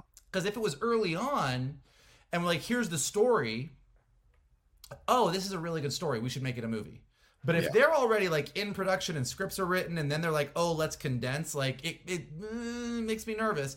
Now, that being said, I mean, this does have shades of Toy Story 2, which was supposed to be a direct-to-DVD movie. Right. And then they were like, nope, this is really good. Add more stuff to it, put it in theaters, and Toy Story 2 is an amazing sequel. So I'm hoping we get a Toy Story 2 situation. But the fact that it's a TV series that was like, okay, let's make it, like, that's a little bit of a makes me nervous. The other thing that makes me nervous is no Lin-Manuel Miranda. Yes. John Musker and Ron Clements are not directing this one either. It is Dave Derrick Jr. who's doing the animation for this. And Abigail Barlow and Emily Bear, who did the unofficial Bridgerton musical, are writing the new songs with Opatea Foai, I hope I'm saying that right, and Mark Mancina, who worked on the first film. And to throw a little thing in there, according to the Variety, it is right now scheduled to release on the same day as Wicked, which makes no sense to me. Zero. I mean, theater kid's gonna theater, man. Like, there's enough room for both. I mean, if Twitter hasn't quite decided what to call it. We've got Moakid, we've got Wicana, we got a bunch of different ones going out there. No one can quite land that plane yet, but it literally is like, we'll see. But so all in all, I'm excited. I love Moana. The fact that we're gonna get another story, not much, as John said, it's like 17 seconds, so you can't see a lot from the teaser, but it does look like Moana. From a distance, it looks like she's older. Yes, seems like she's older. Yes. So I'm very excited. I want to hear more. Yeah. Just because Musker and Clements aren't back doesn't mean that these new directors won't be great. Yeah. Just because Lin-Manuel Miranda isn't doing the songs doesn't mean these new songs won't be great. Yeah. But when you're doing something like this, you want to have as much of the original creative team as possible coming back. And so when you don't, a little bit of cause for worry. Yeah, for sure. Shannon, it's described as Moana receiving, quote, an unexpected call from her wayfinding ancestors and must journey to the far seas of Oceania and into dangerous long lost waters for an adventure unlike anything she's ever faced. So what do you think about this? And also the fact that the live action remake is going to come out 6 months later on June 27th, or 7 months later on June 27th. So is it too much Moana in a condensed amount of time? Like, what are your thoughts on all of this and the 17-second trailer? Do we need Moana is what you're asking? So yeah, the glory about a 17-second trailer is I could actually watch it real quick. Yeah, that's true. Look, I mean, I really like the first Moana. I think that's a great movie. And in terms of them doing a live action adaptation, that's pretty quick turnaround. The fact that you're going to have The Rock play the same character. The idea that Vogel already brought up, that this started off as a television project and then it sort of morphed into a film. It is unorthodox. But as he already mentioned, Toy Story 2. I mean, Toy Story 2 was supposed to be direct to DVD, and it ended up being a fantastic film. But I like the characters. I mean, I like Maui and I like Moana, and to see like more adventures there, I think could be fun. Could it be a disaster? Absolutely. Could it seem like they are really cashing in on this? The fact that you're going to have an animated sequel plus a live action adaptation within, the same, I don't know if it's the same calendar year or within 6 months, as you said. Yeah, that's a lot. So it's sort of we'll wait and see. But I mean, the animation in that first movie was beautiful. So I agree. We'll see. Two things I will say. One, because I saw some people saying this in the chat about not wanting to see streaming animation. I will say in Disney's defense that on the animation side, the stuff that they've done direct to streaming, even though it hasn't been maybe as much as we would want. Like we got like the Zootopia shorts. We got those Baymax episodes that were about 10 minutes each. Not as long as I would like, but it does seem like their animation quality, it's all coming out of the animation studios and it all looks good. So I imagine that Moana, even had it been a series, was going to look pretty much like the feature. So I think the animation is going to be strong.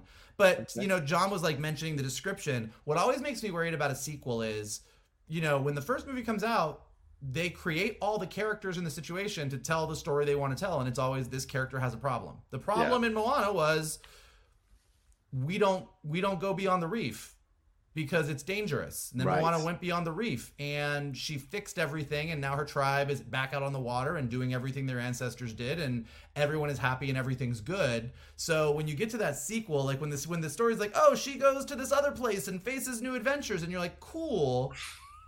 But what's the emotional story? I mean, the reason that Toy Story 2 is so great as a sequel is that there's a good story there. Like, okay, Buzz and Woody are friends now. But Woody finds out that he's a collectible, and is it better to be beloved by everybody behind a piece of glass your entire life where you're going to last forever and be perfect, or be loved by one boy who's going to knock you around and like you're going to get dirty and old? Like, that was a really compelling story. So I just hope that one of the reasons they decided to jump to feature is they had that compelling emotional story. Yeah, let's hope so. Let's hope so for sure. Rodney said, I just got here. Is this McClung PI? Does he have a Ferrari? Oh boy. With the amount of money we spent. I mean, let me tell you. checking my bank account every other day. Like, whoo, all right. Only do this once. Don't you work too, honey? Anyway, all right, let's move on to the other trailer here, and we'll wrap up trailers with this one. A Quiet Place Day One debuted their trailer earlier this week, and then there was a Super Bowl spot that also dropped earlier today.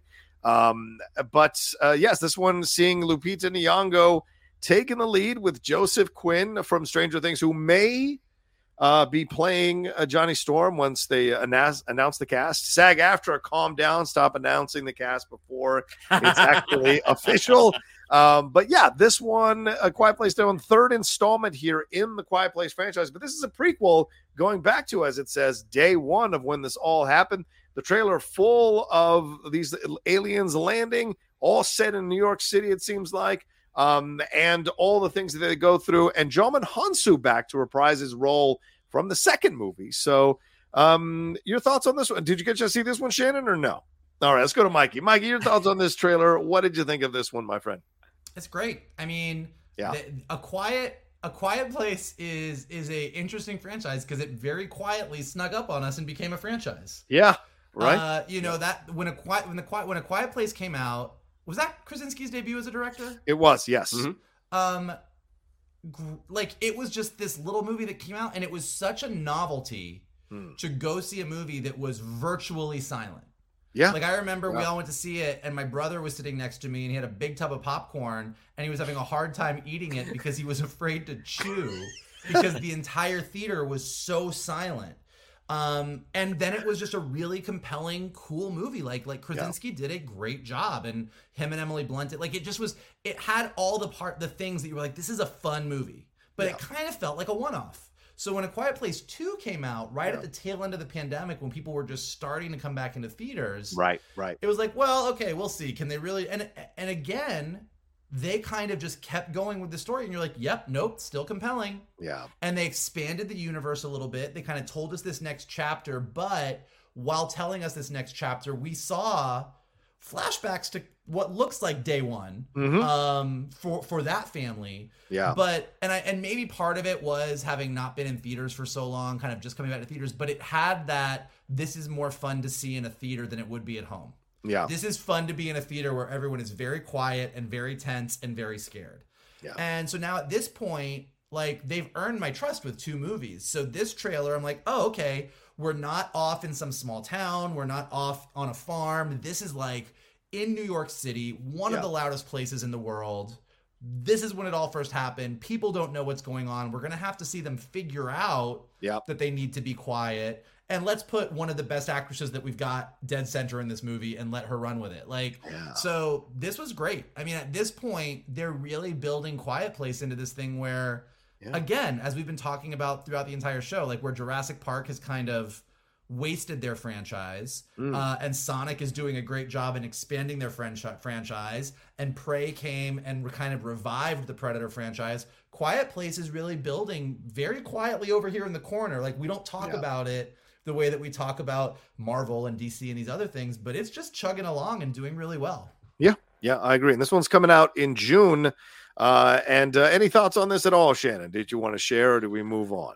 No, absolutely. Okay. Because I mean, just looking at like the stills that I scrolled through, the thing with a Quiet Place, especially in the second one, when we got to kind of see day one, when we got to see day.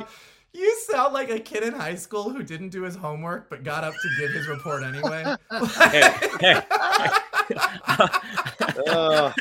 missed the Florida State days. I didn't read the assignment, but Abraham Lincoln had a great beard. So all quiet on the Western Front. We don't talk about the Eastern Front enough, in my opinion. You want to talk about quiet.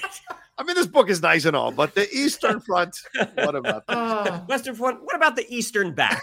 Let's talk about the Eastern back.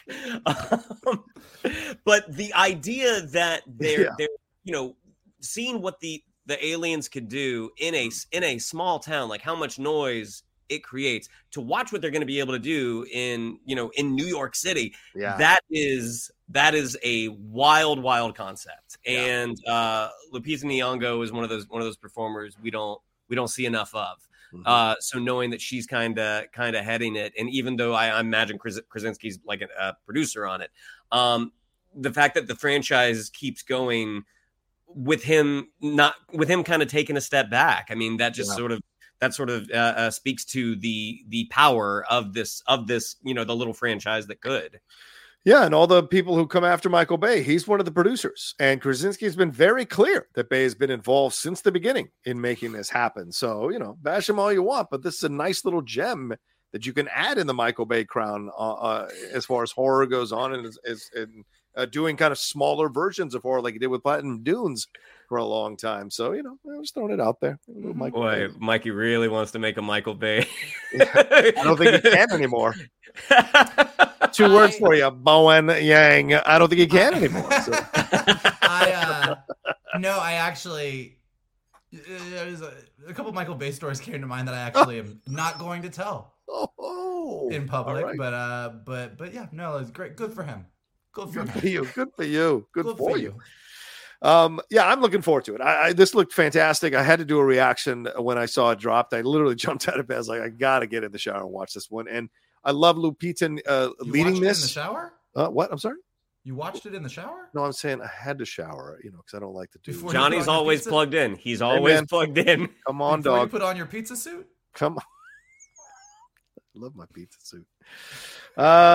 See where I put the sausage. Anyway, I just had a really good time watching this thing and had a lot of fun seeing it. So I'm looking forward to it, and I want to see more of it. Maybe we'll get a Super Bowl trailer. I know we got a Super Bowl ad, but maybe the Super Bowl trailer will be a little bit longer, showing us more of what's going on. And look, Lupita is stumbling around the city looking emaciated, and I've heard that she might have a disease of some kind. I don't want to say what it is, but so that could be an interesting element to throw into this and what she's enduring and going through. So, and seeing the ash on people's faces, you can't help but think of 9/11 and setting it in Manhattan. Certainly, it's an interesting thing to look at. So I wonder how much of that are they going to walk the line.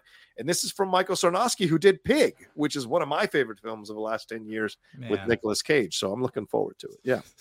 Let's do John Wick, but with a pig and Nicolas Cage. How dare you? It's not even remotely the same thing. What is wrong with you, man? That man loved his pig. And when that pig died, he got mad. Well, yeah, spoiler. All right, well, let's take a quick break. We'll get into our last few stories and also answer some of these last few Streamlabs and Super Chats. If you haven't sent in your Streamlabs and Super Chats to support the show, do it now. Any questions, thoughts, or comments, we will read them here in the back end of the show. We'll be right back right after this.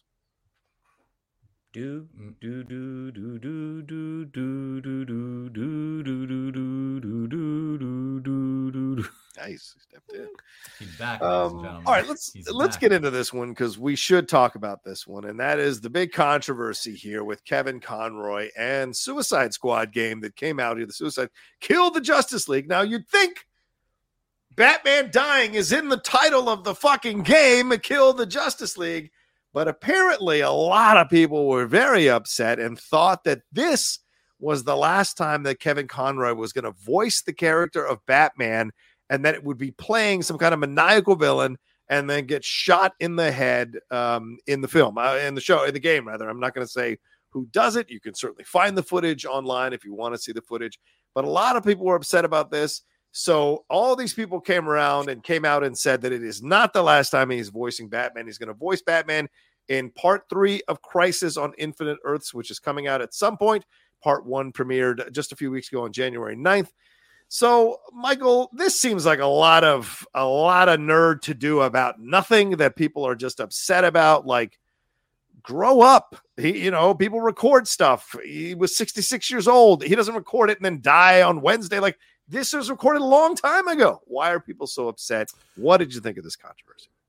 Well, so I did a little reading. I haven't played the game yet because I can't decide if I want to because the world seems pretty split on whether this is worth playing or not. Yeah. So I haven't quite played the game yet, but I did do a little bit of reading, and it seems like part of the issue. Look, you're 100% right on the Kevin Conroy part of it.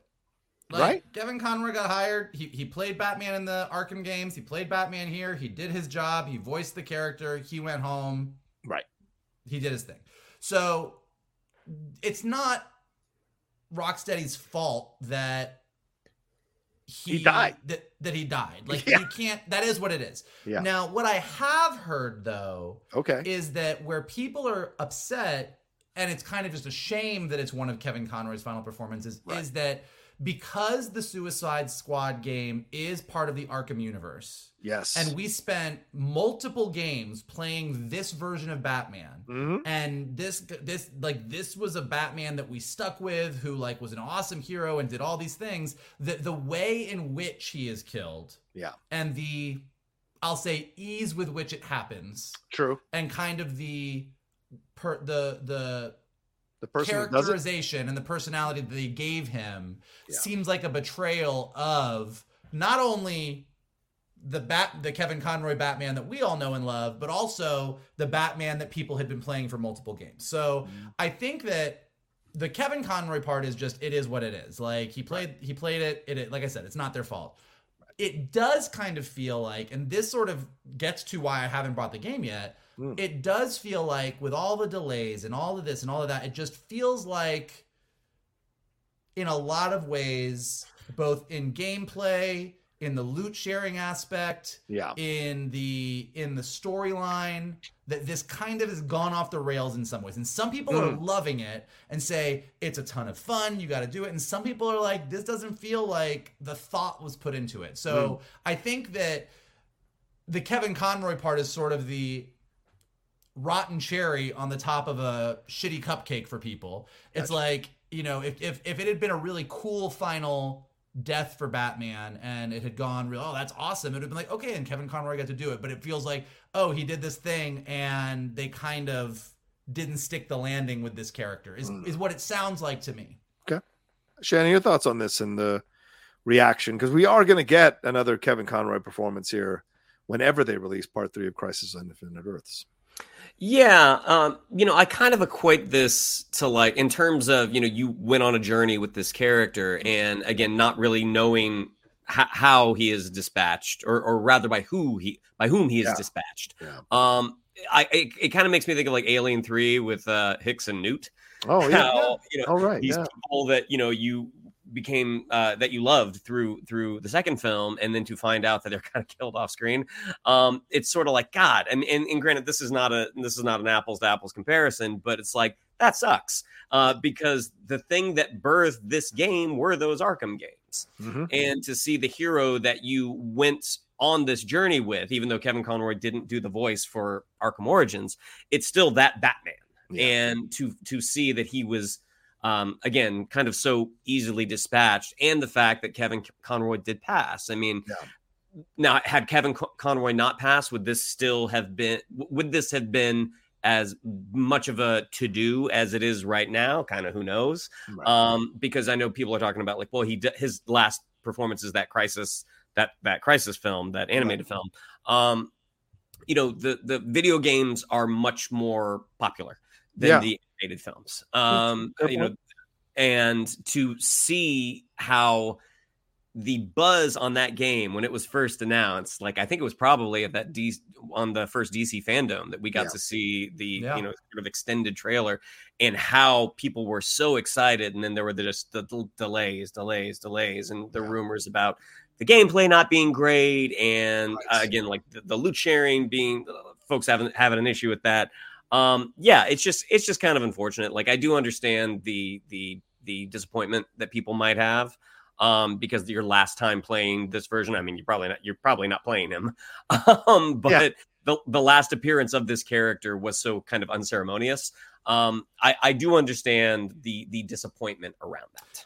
I do think the Alien 3 example is a really good one, though. Yeah. Like, I think that it's a good lesson. Again, we're talking about all these franchise things today, but look, the movie that Fincher wanted to make, and I think if you go back and watch Alien 3 now, in retrospect, years later, and just knowing David Fincher and like seeing like where he's gone, like there's a lot to love in that movie. It's actually a really cool movie. I do agree. But as a fan of that franchise, he absolutely did Newt and Hicks dirty.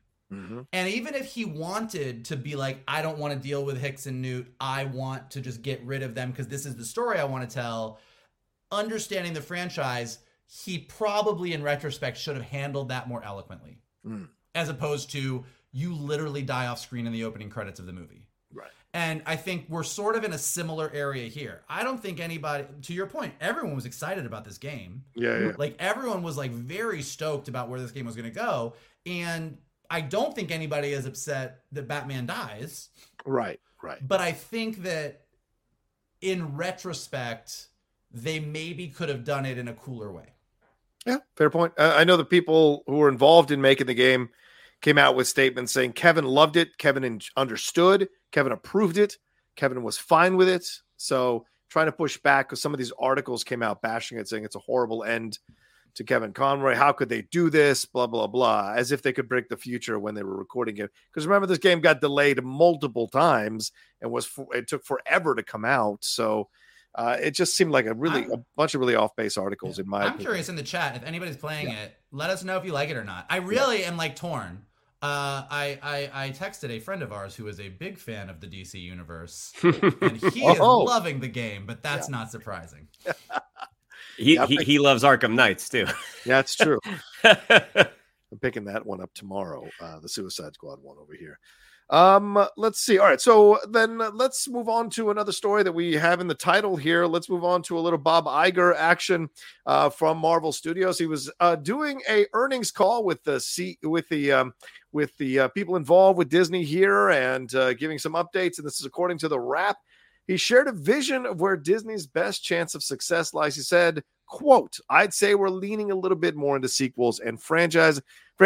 I think given the environment and given what it takes to get people out of their homes to see a film, leaning on franchises that are familiar is actually a smart thing.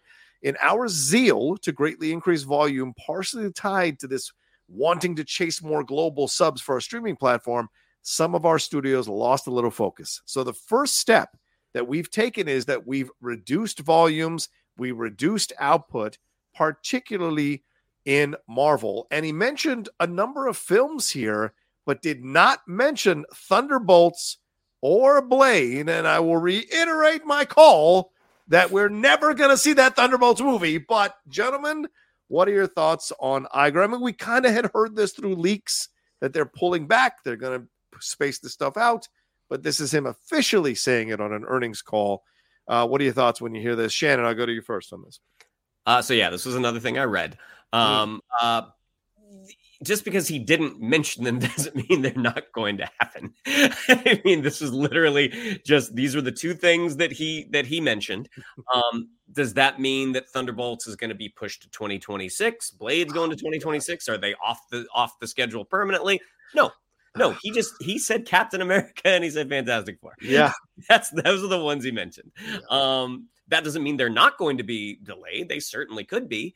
At this point, it wouldn't be a huge shock if Blade does go to 2031 at this point. But in terms of like talking about like we want to focus on our stronger franchises, it's interesting because Marvel is the franchise.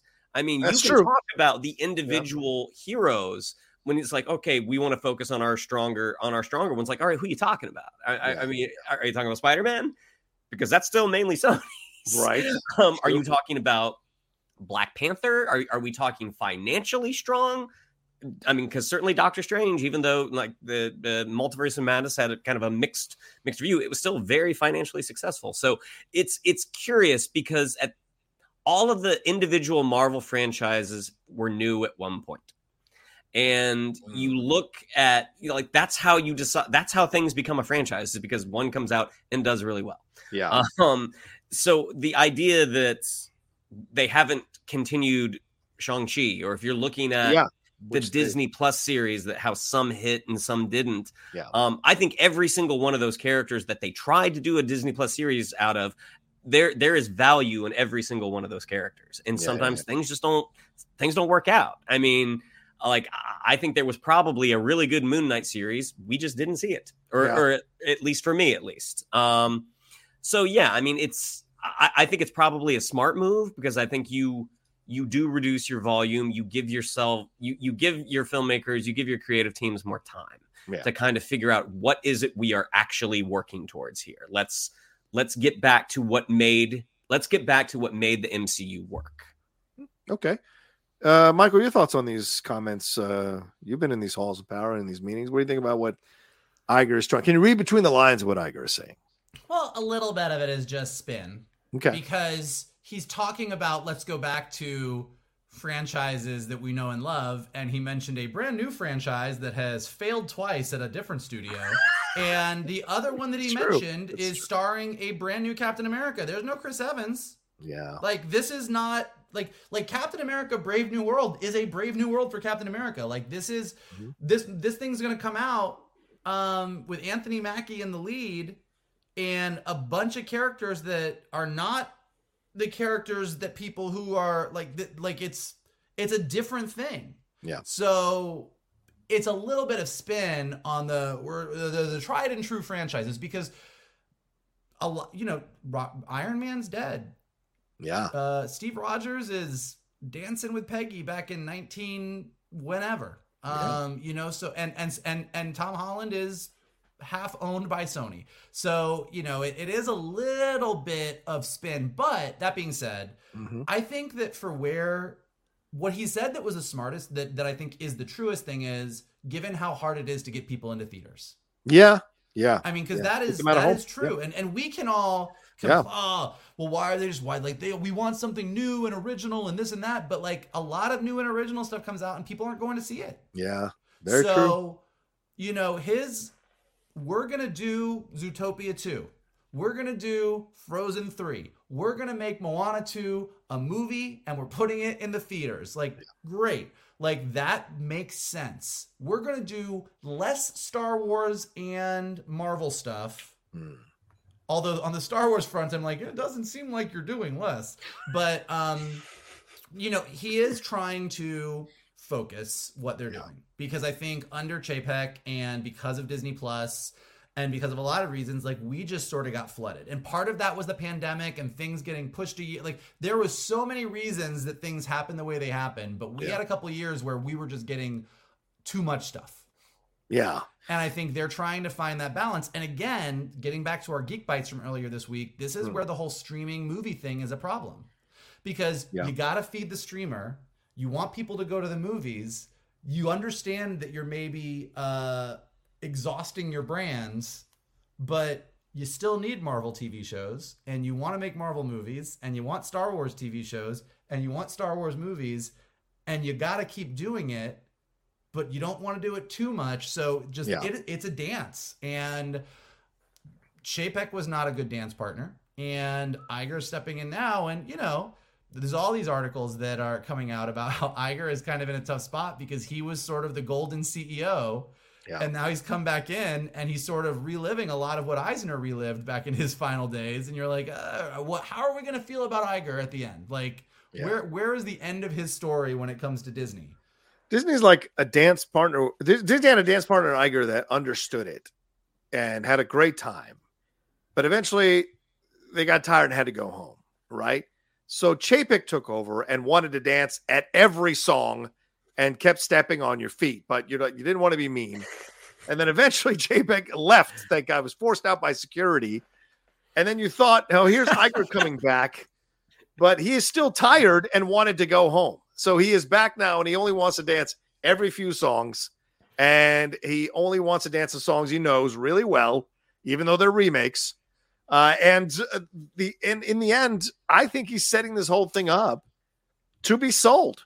I think we're looking at the plan slowly but surely of them setting this up to be sold. They're spending less money. They're going to focus on known commodities, and they're going to spread this stuff out. And so it looks much more attractive to be bought out by Apple down the road. And Peter Soretta, who I am friends with, who started Slash Film and used to run it before he sold it, he tweeted out, these are not the films you greenlight if you're looking at a long-term plan. And it seems like Iger might not be there beyond the sale. And that's what it seems like in my mind. I'm still a little unclear on what's the look. Disney's not doing. Marvel has their problems. Star Wars has their problems. All the studios are having trouble getting people into theaters. Like 100%. It's a studio. It's a industry wide thing. Yeah. Why are we so sure Disney wants to sell? Like, of all the studios, because they have the theme parks, because they have the consumer products arm, because they have the cruise lines, like, they kind of have the same thing that Amazon has, which is, yes, we have Amazon Prime, we're doing stuff, but also every single one of you is buying your laundry detergent from us. Like, we're good. Like, we've got this whole other income stream. Like, why are we so sure Disney wants to sell? I think they're not. I think overall over the last few years, you've seen that they're not doing as well financially as they had been in the past. And I think they're looking at cutting. I mean, the fact that you've got Iger coming back saying, I'm going to start slashing budgets tells you that they don't have the financial cash flow that they used to have. So they're a damaged studio right now who's not willing to spend all this money, as opposed to being a smart, frugal studio. It seems to radiate, we're going to be really careful about how we do this, even though they just spent $75 million, I think, for Taylor Swift's Era's tour thing to be screened, I think on Hulu or whatever.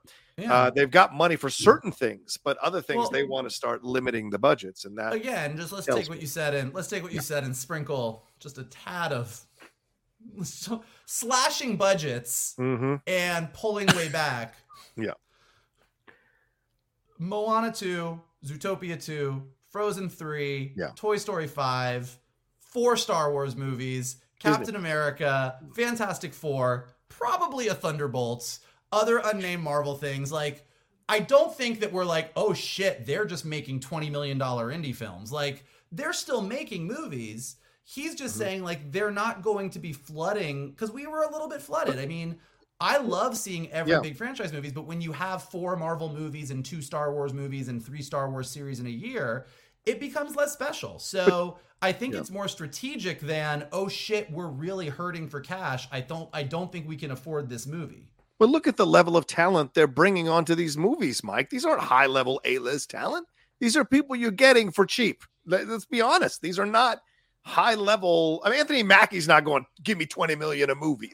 That's not happening in this. Thunderbolts, maybe Florence Pugh is the only one that could demand a certain amount of money. Harbor ain't asking you for $20 million, for fuck's sake. Like, all these things are smaller level asks. I'm sure Dwayne's getting his bag on Moana too, but everyone else is not really high level caliber in terms of demanding money. So they are saving money in that way by not going after these big names. Like Robert Downey Jr. and other people now, and that's like Harrison Ford might take offense to that if he's not. Harrison's probably doing it for a ham sandwich. Come on, give me a break. Harrison's just having fun, man. But you can't have it both ways. Like, we're not going after big names, but we just cast Harrison Ford as Thunderbolt Ross. Anthony Mackie probably did do a pretty decent job, since you can't do Falcon without him. Of course, but, like, he did. And Marvel and Thunderbolts is like, sure, David Harbour might not be a ton of money, but and none of the people in Thunderbolt might not be a ton of money, but add all of those characters up. Like, again, I don't think that it doesn't seem like Disney is doing bargain basement filmmaking. Right I'm not saying bargain, but look at Fantastic Four. You got Vanessa, Pedro, Joseph Quinn, and Ebon Moss-Bachrach. None of those people are going to break your bank, you know. And I'm sure with X-Men, they're going to go low. But when Chris Evans Chris Hemsworth was cast in America, and Chris Hemsworth was cast as Thor, they weren't breaking the bank either. The only one they went after was Robert Downey Jr. to sort of and he was not expensive for that first movie. Until it started making money, then he was. Well, that was the thing, because of the deal that they negotiated for that first movie. That's how he was able to make them pay through the nose on the second one. I'm just saying, Harrison's 81. He's fine. Like, he's just having fun. You know what I'm saying? I'm not trying to, I'm sure they paid him good, but I'm just saying it's like, he's not demanding millions and millions and millions. I don't think his quote is quite where people think it is. So just throwing it out there. Anyway, all right, let's hit some more. I guess we should talk about this. A little bit of a more serious note. With Kumail Nanjiani, I don't know if Mike or Shannon got a chance to watch this or listen to this podcast episode of Inside of You with Michael Rosenbaum. By the way, a fantastic podcast. And just a quick plug, Michael Rosenbaum, I think, is a guest on Katie Sackhoff's podcast, Blah, Blah, Blah, that Christian Harloff produces. So you can go watch that podcast, I think is up. But Michael has a great podcast here Inside of You. A lot of awesome guests. Michael Biehn was on a few months ago. That was a great interview. But he was talking to Kumail Nanjiani about the Eternals experience. And Kumail revealed that he had to go to therapy to deal with the reviews, the negative reviews. He said the reviews were bad and I was too aware of it. I was reading every review, checking too much. It was really, really hard because Marvel thought that movie was going to be really, really well reviewed. So they lifted the embargo early, put it in some fancy movie festivals, and they sent us on a big global tour to promote the movie right as the embargo lifted. I think there was some weird soup in the atmosphere for why that movie got slammed so much. We can deal with that later. And I think not much of it has to do with the actual quality of the movie. It was really hard. And that was when I thought it was unfair to me and unfair to my wife, Emily. And I can't approach my work this way anymore. Some shit has to change. So I started counseling. I still talk to my therapist about that. Emily says that I have some trauma from it. We actually just got dinner with somebody else from the movie, and we were like, that was tough, wasn't it? And he's like, yeah, that was really tough. And I think we all went through something similar. So, Michael, I go to you first on this one. What are your thoughts when you hear this? And we know how toxic fandom can be. We know how vitriolic it can be, the back and forths, all of that stuff. But also Kumail reading the negative reviews, leading down to this path and leading to therapy and him being open about it. What are your thoughts on all of this? I just feel really bad that he was listening to Geek Buddies and heard Shannon's review of his performance.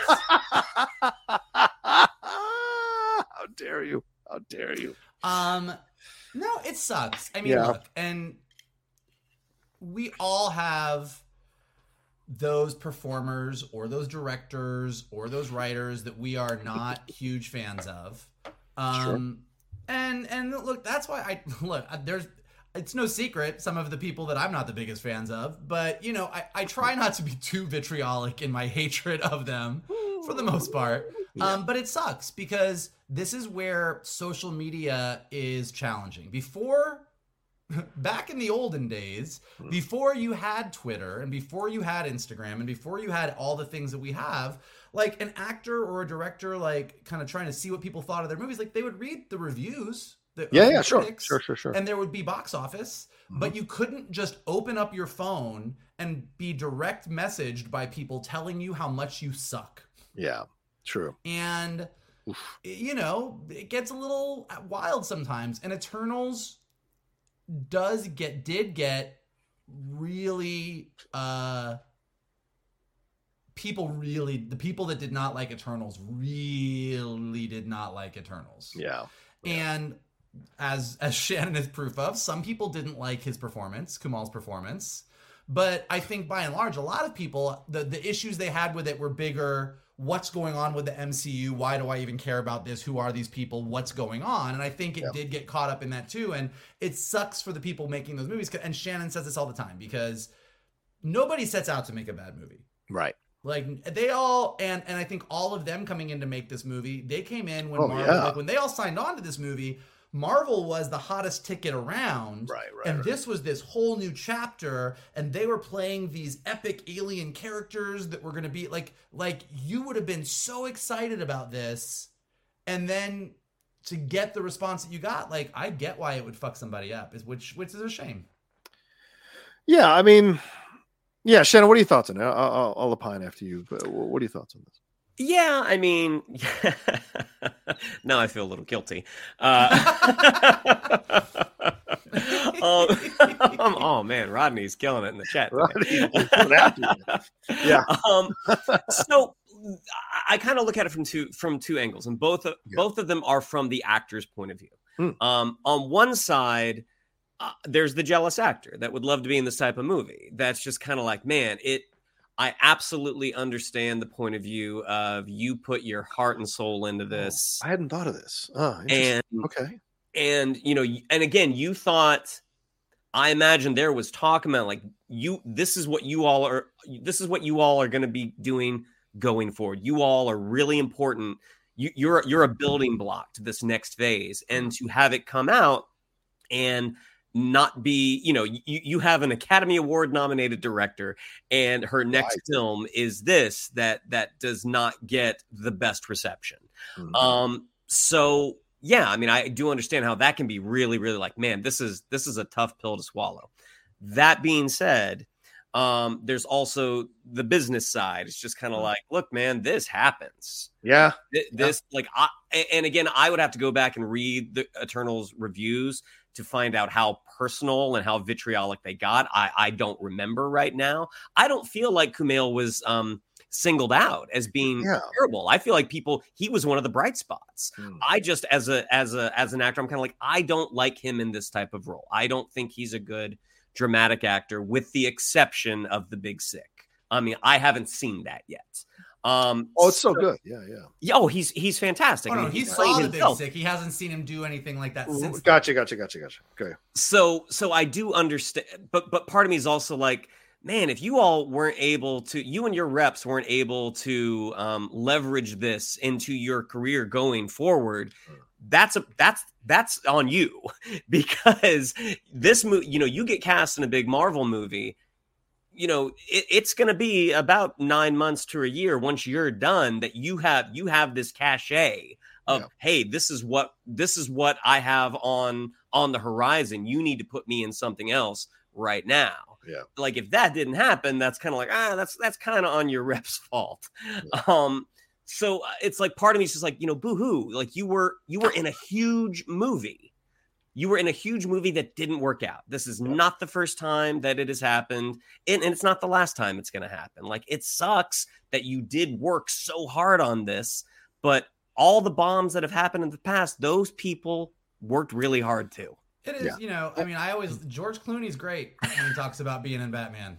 Yeah. He can laugh about it now, right? Because he has that experience and he's succeeded in other areas in his life. I mean, that tequila brand has good money. Yeah. So, and that's not to say that like people are sensitive. Like people have different levels of sensitivity. There are things that are going to make John Rocha really mad on social media that will not bother me. We all have our different things. And I do think getting inundated with bad reviews or, thinking to Shannon's point, being excited and not getting the response, like it can mess with your head. Oh, absolutely. And this is something, I've had to learn over the last few years being in this business. Like, I recently got into some scrapes about my comments around Charmin Obaid-Chinoy and saying that all these people who are going after her because she's an activist filmmaker need to realize it's okay. We're all going to live. It's fine. And then recently I went after The Rock for some of the stuff he recently pulled in the WWE. I didn't enjoy this WrestleMania kickoff thing last night. And all these people were so upset that I didn't like it like they liked it.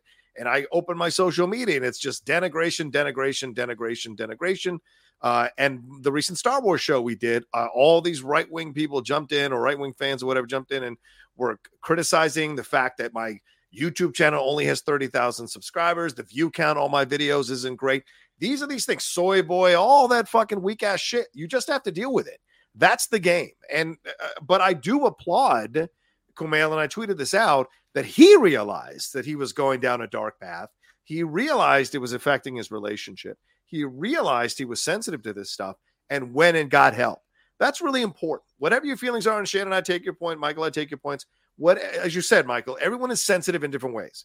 So if it affected you and is affecting your life, affecting your relationship, that's when you got to go get therapy. You guys know, I had a friend confront me with therapy years ago in the early 2000s that really helped me. And then when I fell apart in 2016, having two incredible therapists put me back together and help me to understand where all that was coming from has been essential. So it's important to understand, no matter what position you're in, that things affect you. And if they do, it's important to go get help.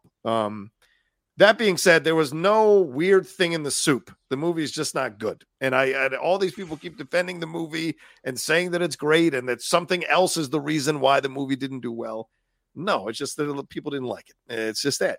Part of moving past a situation is accepting a situation. And I think more people involved in that movie need to accept the movie just wasn't good. It's not personal. It just wasn't good. So, but see, look, you and I sat at that premiere. And you sat there and you hated that movie 20 minutes in. 20 minutes in, it lost me. And I really enjoyed it. Yes, I know. I don't think it's the best Marvel movie ever made. I don't think that they, broke new ground in superhero movies. No. But I think it's a fun, compelling movie. I think it's a good time. I think it maybe tried to bite off a little more than it could chew. I think, that it didn't quite stick the landing. And I'm still wondering why nobody's talking about the goddamn alien that's frozen in the ocean. I think it was referencing Loki, but I'm not, I don't know.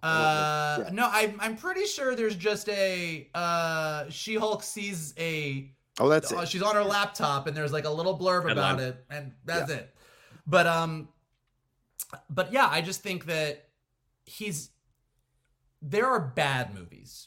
Yes. I don't think that Jason Momoa is going to run around saying he really doesn't know why Aquaman 2 is doing fine, but or I don't think that the people who made The Flash are going to try and defend The Flash anytime soon. Oh man. Really? Okay. They might in public, but I don't think that they're really confused about it. I don't think that they're like, oh, if only this hadn't happened. I think with Eternals, there's enough people that do like it, and there's enough other stuff going on with Marvel that you can kind of say, it's not everyone's favorite movie, but I do think there's more going on with the hatred of Eternals than just it's not a good movie. Really? You think there's more? Like I said, let's get it. Not like there's kind of some conspiracy against Eternals, but it's just like it was the beginning of, I would say, it was the beginning of, okay, where the fuck are we going?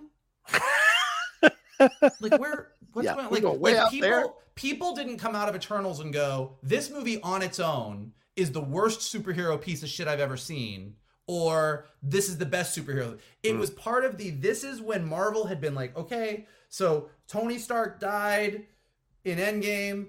Peter Parker is upset about Tony Stark's death, and he goes on summer vacation. And now we're going back in time, and we're seeing that Scarlett Johansson after Civil War went here, and that's how Florence Pugh. Okay, I got it. WandaVision takes place right after Endgame. Cool. And then Eternals comes along and goes, we have been here the whole time, but we did not help them with Thanos because we are gods. And everyone went, okay. And then they were like, also Harry Styles. And we're like, okay. Okay, but like, okay, where are we going? Yeah. And I think that was the beginning of that thing. So in addition to people going, I thought this was a little boring, these characters didn't really jump out to me, it was also, there was this, Marvel, what are you doing to me? And I don't think that's anyone on Eternals' fault specifically. It's also some of the bigger Marvel decisions that were being made. That's fair. I guess that's fair. I've seen it 3 times, and each time it's like putting a cheese grater on my face. It's just not. It's just not my jam. I'm just telling you, it's not my jam.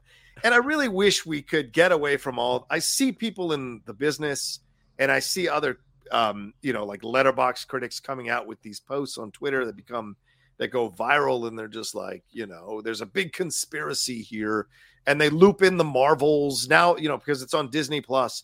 People are like, oh, now you're discovering the Marvel. Now it's a good movie. It's like, no, the bar is lowered because everybody destroyed it, and then now you're watching it at home on Disney Plus. You're gonna be more relaxed in your judgment of the movie. There was no conspiracy. People are like, oh, Variety wanted to sink the movie, and you just get into that. And I hear some of that with Eternals. There was something going on here, and it's like, come on, guys. It's just people didn't like the movie. Why can't we just accept that people don't like a movie? I don't know. I'm not gonna lie. I'll pop the Marvels on. Knock yourself out. I'll pop the Marvels on. I'll be like, I have Frank yet said, to pop on. Here's Vogel again, grading the MCU on a curb. You're right, Frank. He does. He's got a sweet maybe. It's fair. I could be the Mike Kalinowski of the MCU. It might be true. So sure, fair. Okay. But like, I don't think Marvel's is good. Like, I'm not gonna sit here I agree with Roka, which is what I was about to say. Ooh. Like, I'll pop the Marvels on. Like, I think it's harmless. I thought, and we said this when we reviewed it. I think the Marvels is, because I like the 3 characters. Yeah. Is fine, put it on in the background, whatever. Whereas like Multiverse of Madness and Thor: Love and Thunder actively make me angry. Quantumania? What? Quantumania is kind of in the Marvels territory for me. I don't think it's good. Right. Like, I don't think Quantumania is a good movie by any stretch. Right. But Paul Rudd as Scott Lang is great. Michelle Pfeiffer, I'm cool. So you can call it on a curve if I want. I don't think any of these, like, what is it, the 5 movies? Like, Multiverse of Madness, Thor: Love and Thunder, Quantumania, the Marvels, Wakanda Forever. Wakanda Forever I'll put in there too. Like, I don't think any of them are great. Okay. Like, they're not. But Wakanda Forever, Marvels, and Quantumania, like, I might put it on a Sunday afternoon when I'm hungover and have it on in the background and be like, cool. Whereas, like, Multiverse of Madness and Thor: Love and Thunder, I don't know that I will ever go back to. Like, I really dislike them. But all that being said, to John's point, I don't think there's some conspiracy. I don't think that everyone's out to get Marvel. I don't think these movies are coming out and everyone is like dogpiling on them just to be shitty. Yeah. I think that people are literally like, guys, this is not as good as what you were doing. Yes. Yeah. Sure. Last night's, flying back, I put on Multiverse of Madness, like on the plane, just because I'm like, why is this movie not what I want it to be? This is how it was with Superman v Batman. Shannon and Michael, I watched that film 10 or 15 times to be like, where is it that it loses me? Yeah, I hear you, Shannon. Yeah. And honestly, like outside of that first scene where America and Ponytail Strange are running from the one monster, because I do think visually, I'm like, this is visually dynamic. This is great. The moment it loses me is they do this big jump onto a floating piece of rock, and they both superhero land. I'm like, nope, that's right there. That's right there.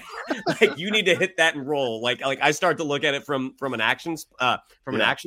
But then as soon as he wakes up, like Strange's whole emotional journey, I'm kind of like, yeah, I just don't buy this right now. And the way Raimi films things, I'm like, this looks like Spider-Man from 2002. Yeah. I mean, like, it looks exactly like his New York in Doctor Strange looks exactly like his Spider-Man New York from 2002. But yeah, I mean, there are movies that I will certainly pop on. Like, I've popped on Love and Thunder to be like, why did they decide to make Stormbreaker sentient and like he's jealous of Mjolnir? Like, that's such an odd. Like, I imagine that was a Taika choice. 100%. But also like Quantumania, I've popped that on just because despite Jonathan Major's personal stuff, I'm like, man, he's good in this role. Like, I do like to watch him. So yeah, but I agree with you all. There is not a conspiracy to take down Eternals. If a movie is good, it's good. People will come out. I know, John, because I know, John, you got upset when it came out, when Marvels came out, because there was a little bit, and I think this does happen, like a little bit of like, if you don't like the Marvels, it's because you don't like women superheroes, or you don't like this, or you don't like that. And I don't think that was true either. I think that there are people. It is true that there are people on social media that are going to come after any superhero movie that stars a bunch of women. Like, of course, I don't want like that's just true. But they got to make their money. There are also a lot of people that are like, no, Marvels, I just didn't like it. Yeah, and I think that we are at the point where a lot of these movies, like, they're not as good as the movies that were coming before them. Yeah, and I don't think it serves anything to have people do victory laps about these movies. Oh, now you like it, and it's like, what are you doing? What are you, 12? Like, to me, it's like, it's ridiculous to see that kind of stuff from adults, people in their 20s acting like that. It's like some of them might be 12 though, John. Yeah, but no, trust me, I've seen them, I know them, and I just go, what are you doing? You know, to me, it just kind of is conflicting purpose, because the last thing people want to do is to be shamed into liking a movie or shamed into going to reevaluate a movie. That ain't the way to do it, especially if someone's gloating next to you about the film. It's like, no, you should be like, I love that you loved it. I love that you watched it. It's awesome that you took a chance to watch it on Disney Plus and enjoyed it. Why not celebrate it instead of gloating about it as if you need to be right about a movie, which is impossible because movies are subjective. All right. Yeah, but you know, I mean, look. Here we go. Well, no, I was just thinking about, because we were talking about the Jurassic Park movies, and like, look. By the way, we're over 2 hours. Don't blame me that we're going this long. I just want to make it clear. So go ahead. Just real quick. Yeah, exactly. You know, but I do think there's movies can change over time. Like, I was disappointed in The Lost World when I saw it in theaters. Like, compared to Jurassic Park, I was like, the hell is this? I'll put The Lost World on now. And compared to Jurassic World Dominion, I have a blast watching Lost World. I think there's some amazing sequences in that movie. So does that mean that I have discovered that Lost World was actually great all along? Right. Or does that mean that as a casual watch on my couch, it's better than sitting in a theater? You know, like, I just think that, like, also people can just enjoy movies for why they enjoy movies. If you were like, I didn't want to go see the Marvels because I fucking hated that, and then you pop it on Disney Plus and you were like, you know what? I like that Kamala Khan. Like, great. Yeah. Should be celebrated, like I said. And like Max here, John, you're being too dramatic. I think The Last Jedi is absolute poop trash, and I've watched it 20 times. You can handle it. That's the kind of stuff that I hate, as you're being too bad. No, let me be how I want to be about movies. And Max, I won't tell you how to be about movies. Let everybody just be, man. People need to let people be. If you like the movie, you like it. If you don't like the movie, you don't like it. If it feels like dragging a cheese grater across your face, that's okay. I loved it. Okay, let's all go forward and let's all go to In-N-Out and get a burger. It doesn't matter. Anyway, but by that argument, which I don't disagree with, if someone wants to take a victory lap on Twitter and say, I'm so glad that people are discovering Marvel. That's different. That's different. That's different. Is it though? It is. Because that's you sticking it in there. So Max calls one of my favorite Star Wars movies poop trash. Yes. That tells you you're dramatic.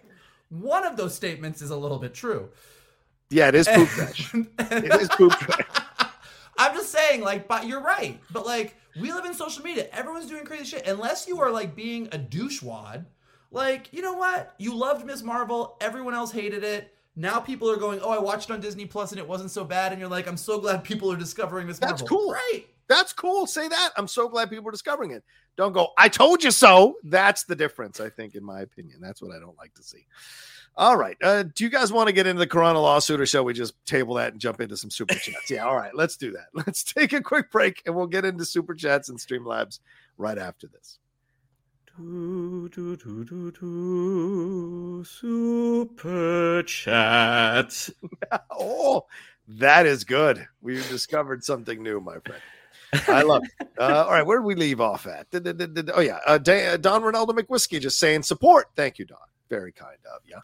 Cowboys fan 92 says, P.S. Roca, I've almost finished the hot mic intro beat. All right, I'm looking forward to hearing it, brother. Looking forward to hearing it. Fretastic says, if they have Hitler trying to get a predator to win the war, then I'm out. Geek Buddies -1. Oh, my God. Listen, man. sounds wild. I'm in. We will get the predator. All right, Don Ronaldo McWhiskey says, I think the tax write-offs has more to do with the lack of faith in other projects with all this dang inflation than it does with how much money we think Coyote versus Acme will make.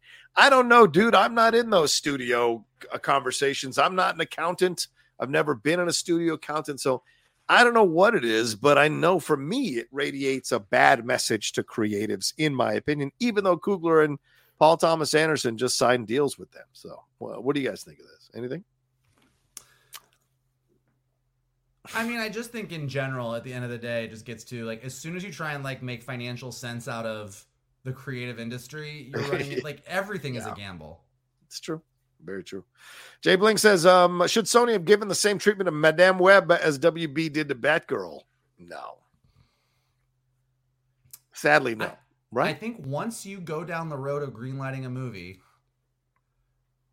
you make it as good as you can make it, and then you got to give it a shot.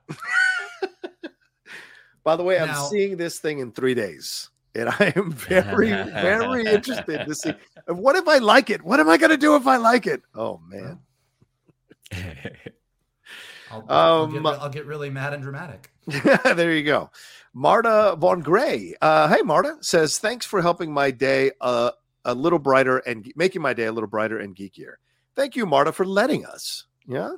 Right, gentlemen? Yeah. Hey. That's why we're Ryan says, always wanted to know your guys' thoughts on Foundation. Truly think it's trumping Star Wars and Marvel for me. I did not watch the show. Gentlemen, do you guys watch the show?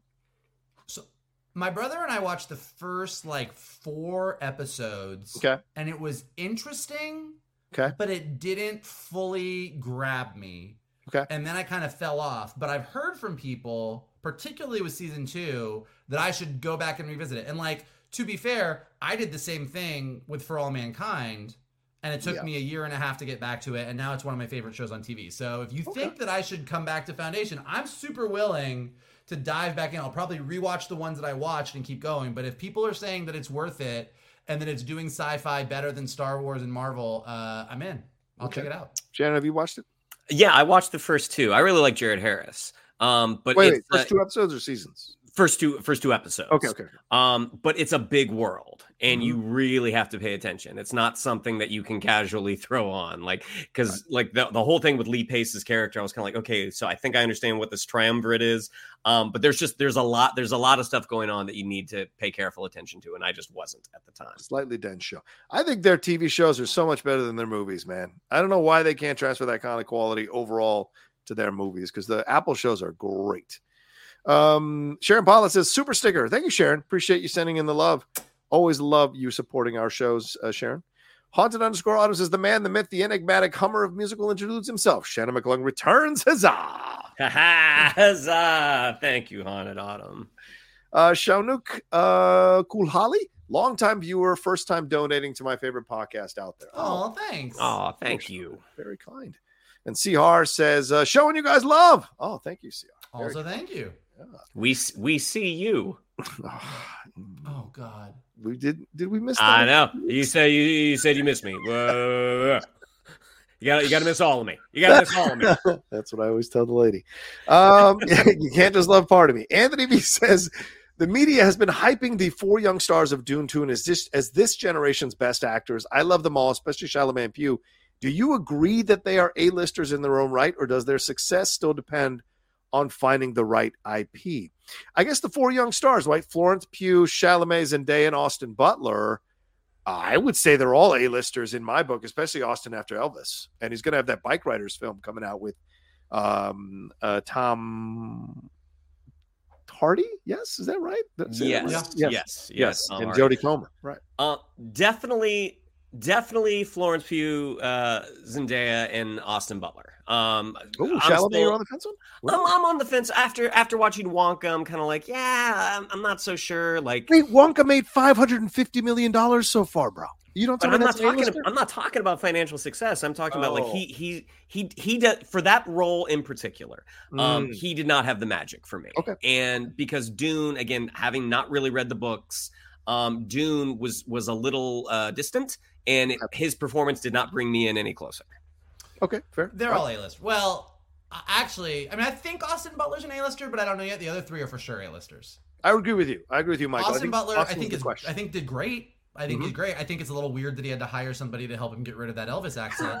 But I mean, I think he's in what I've seen him do. He was very good. Yeah. But the other 3 have sort of become household names. Yeah. So I think I don't think he's quite hit that level, but he very well could in the next year. Well, I think all the other ones have had a longer head start than he has. Yeah. So he will get there, I think, eventually for sure, Mike. I agree with you. He's the one that's the most questionable of the 4 right now for A-list status. Cam Chapman says, sending support. Appreciate being able to watch you guys live down here. Cheers, gents. Oh, thank you, Cam. Is that down here? You think Australia? Is that what you're thinking? No? Maybe? I mean, I was assuming it's the UK or Australia, but he said down here. Yeah. I thought he meant Long Beach. Yeah, they're very proper in Long Beach. Cheers, gents. Quite proper. Anthony V says, any thoughts on Star Trek Picard Season 3 winning Best Science Fiction Series at the Saturn Awards? Kudos to Stuart, Frakes, and Ryan as well. Frakes' acting especially moved me. I can't ask this question on the show with Jeff as much as I love him. That's right, because he doesn't watch Star Trek. Yeah, gentlemen. First of all, I loved it. It was great. Terry Matalas being there, Jerry Ryan, all of them getting so much love. I think Frakes won for his acting Saturn Award as well. But yeah, it was great to see that. What did you guys think? Did you see that they got those awards? Yeah, look, I've said it before. I said it on almost every Picard review that we did. Yeah. There are certain storylines, arcs in Star Trek that sustain us through all of the cheesy shit that Star Trek puts us through sometimes. True. And Picard Season 3 is one of them. It is one of the best seasons of sci-fi television that has ever been. Yeah. It's great. I agree. 100%. That and Strange New World Season 2 was a great 1-2 punch, man. Oh, so good. I am Two Fly Cam says, greetings, Vogel. I'm greatly convinced that Disney and Iger are going to lay off a large amount of animation staff soon. They produced almost all of this Moana movie in Vancouver, and there's rumors they used AI on large portions of the animation to cut costs. What did I tell you? And or Season 2 has wrapped. We will see. Okay, so we will see peak Star Wars again soon. When it comes to the movies announced for Star Wars, let's separate. These are 2 separate ones. So let's deal with that. Vogel, do you want to address that? Because I don't know anything about that. I don't know if Shannon can chime in on this. But what do you think about what he said about large animation staff maybe being laid off here from Disney? You will see. I mean, I don't know. I think that all studios are doing layoffs right now. My friends at Paramount and my friends at Nickelodeon are all worried because of the rumors about Paramount layoffs. There's tons of layoffs everywhere. Tons of people that I know in the animation industry are just not working at the moment because everyone is there's not a lot of shows going. There's not a lot of stuff happening. So that could very well happen. I don't think that Disney's given up on animation anytime soon. Yeah. And I think with the Moana situation, the fact that they were making that show largely in Vancouver, I know the Monsters University show or the Monsters Inc. show that they made was made out of house too. So when they're doing the TV shows, they're going out of house, which is not unheard of. Now, to the point of is that animation up to the caliber of what we want to see on the screen? that's going to remain to be seen, and we'll see in November. Yeah. The AI thing I haven't heard, and I'd be curious to know more about, because I know that like the same thing came up with like Spider-Man and Sony, where people on Twitter were going crazy about, the AI, but it actually ended up that the AI was being used in a way that you should use AI, that was making it easier for animators to do stuff. Right. So again, AI as a tool, which is here to stay. There are a lot of uses for AI that will allow you to cut costs and allow animators to focus on the creative stuff that they want to do. And that does not mean, oh my God, AI made this movie. So there are definitely ways that they could be using AI that we might not like, and it could be shitty. So I would want to know more about how the AI was being used before I was cheering it or cursing it. Fair enough. Well, Shannon, you want to chime in on this? Oh, you want to wait? No, I think Vogel got it. I think Vogel did too. I have two Black Ham also says, and or season 2 has wrapped. Yes, we will see. We will see peak Star Wars again soon. When it comes to the movies announced for Star Wars, what are you all most excited for? And do you think Rachel Zegler will be cast in Star Wars soon?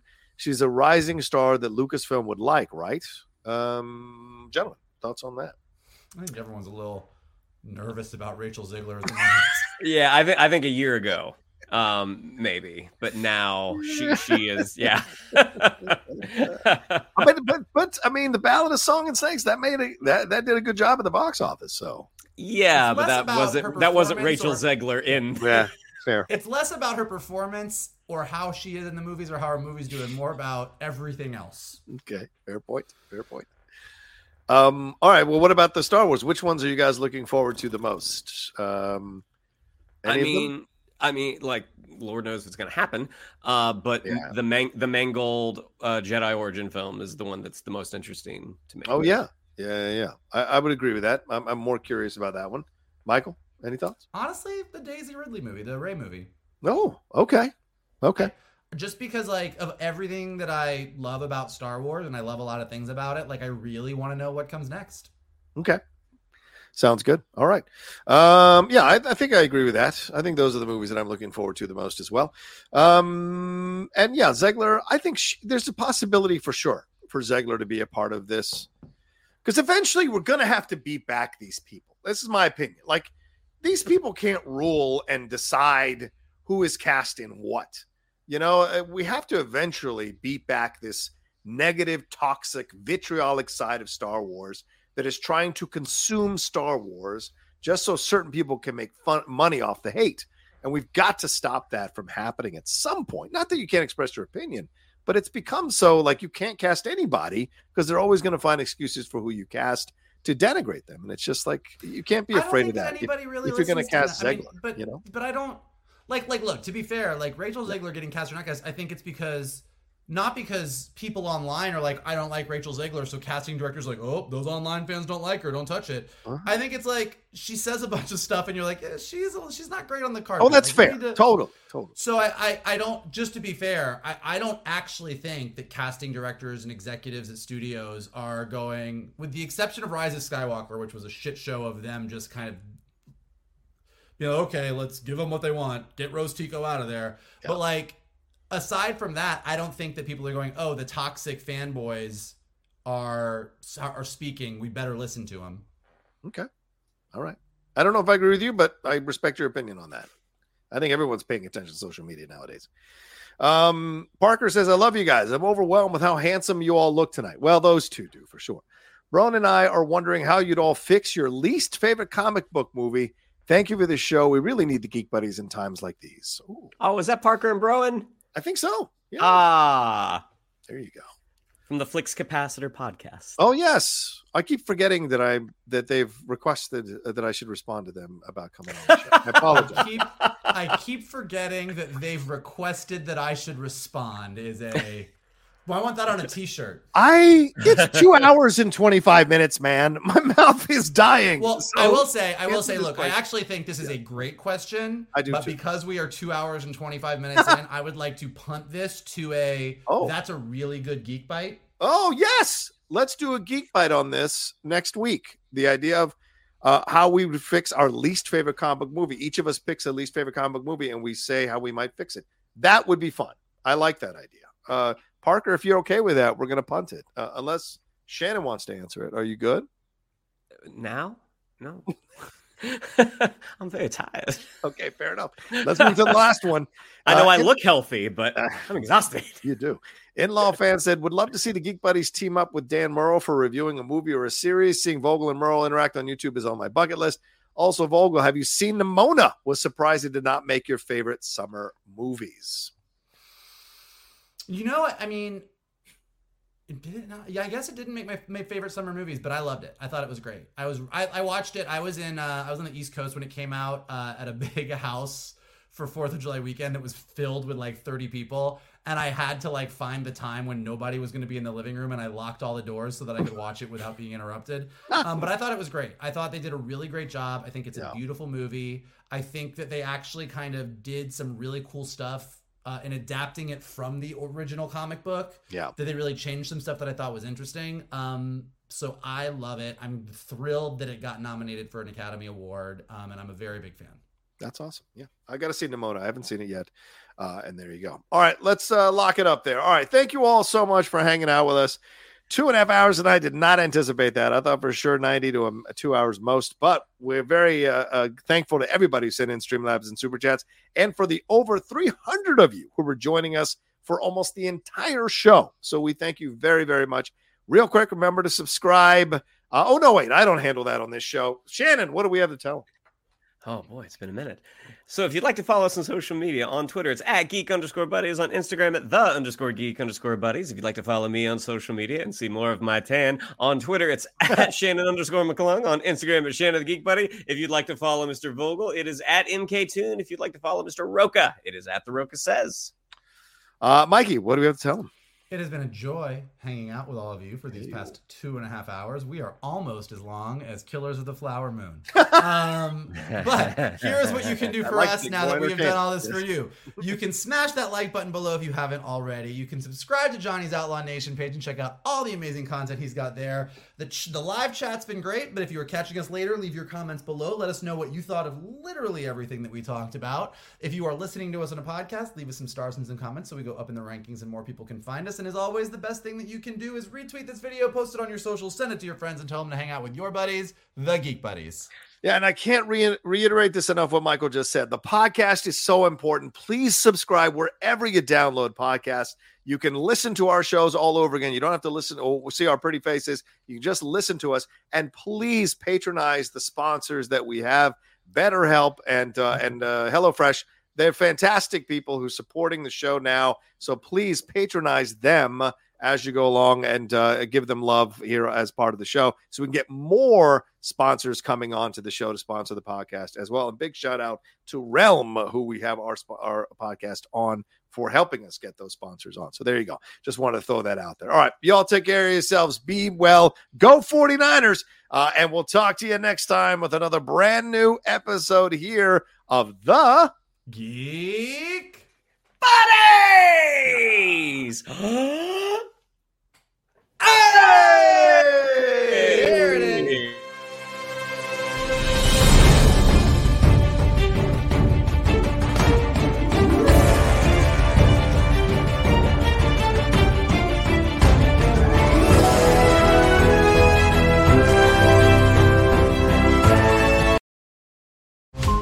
Every 5 minutes, a transplant candidate dies while waiting for a compatible heart, liver, or kidney. Imagine a technology that could provide those life-saving transplant organs for a high price, and imagine what a company would do to monopolize that technology. On a remote island in Lake Superior, a team of geneticists unlocks this holy grail of medicine by reverse engineering the genomes of all mammals, creating an animal with organs perfectly suitable for human transplantation. They envisioned a docile herd animal, but one team member had another, darker vision. This ancestor is anything but docile.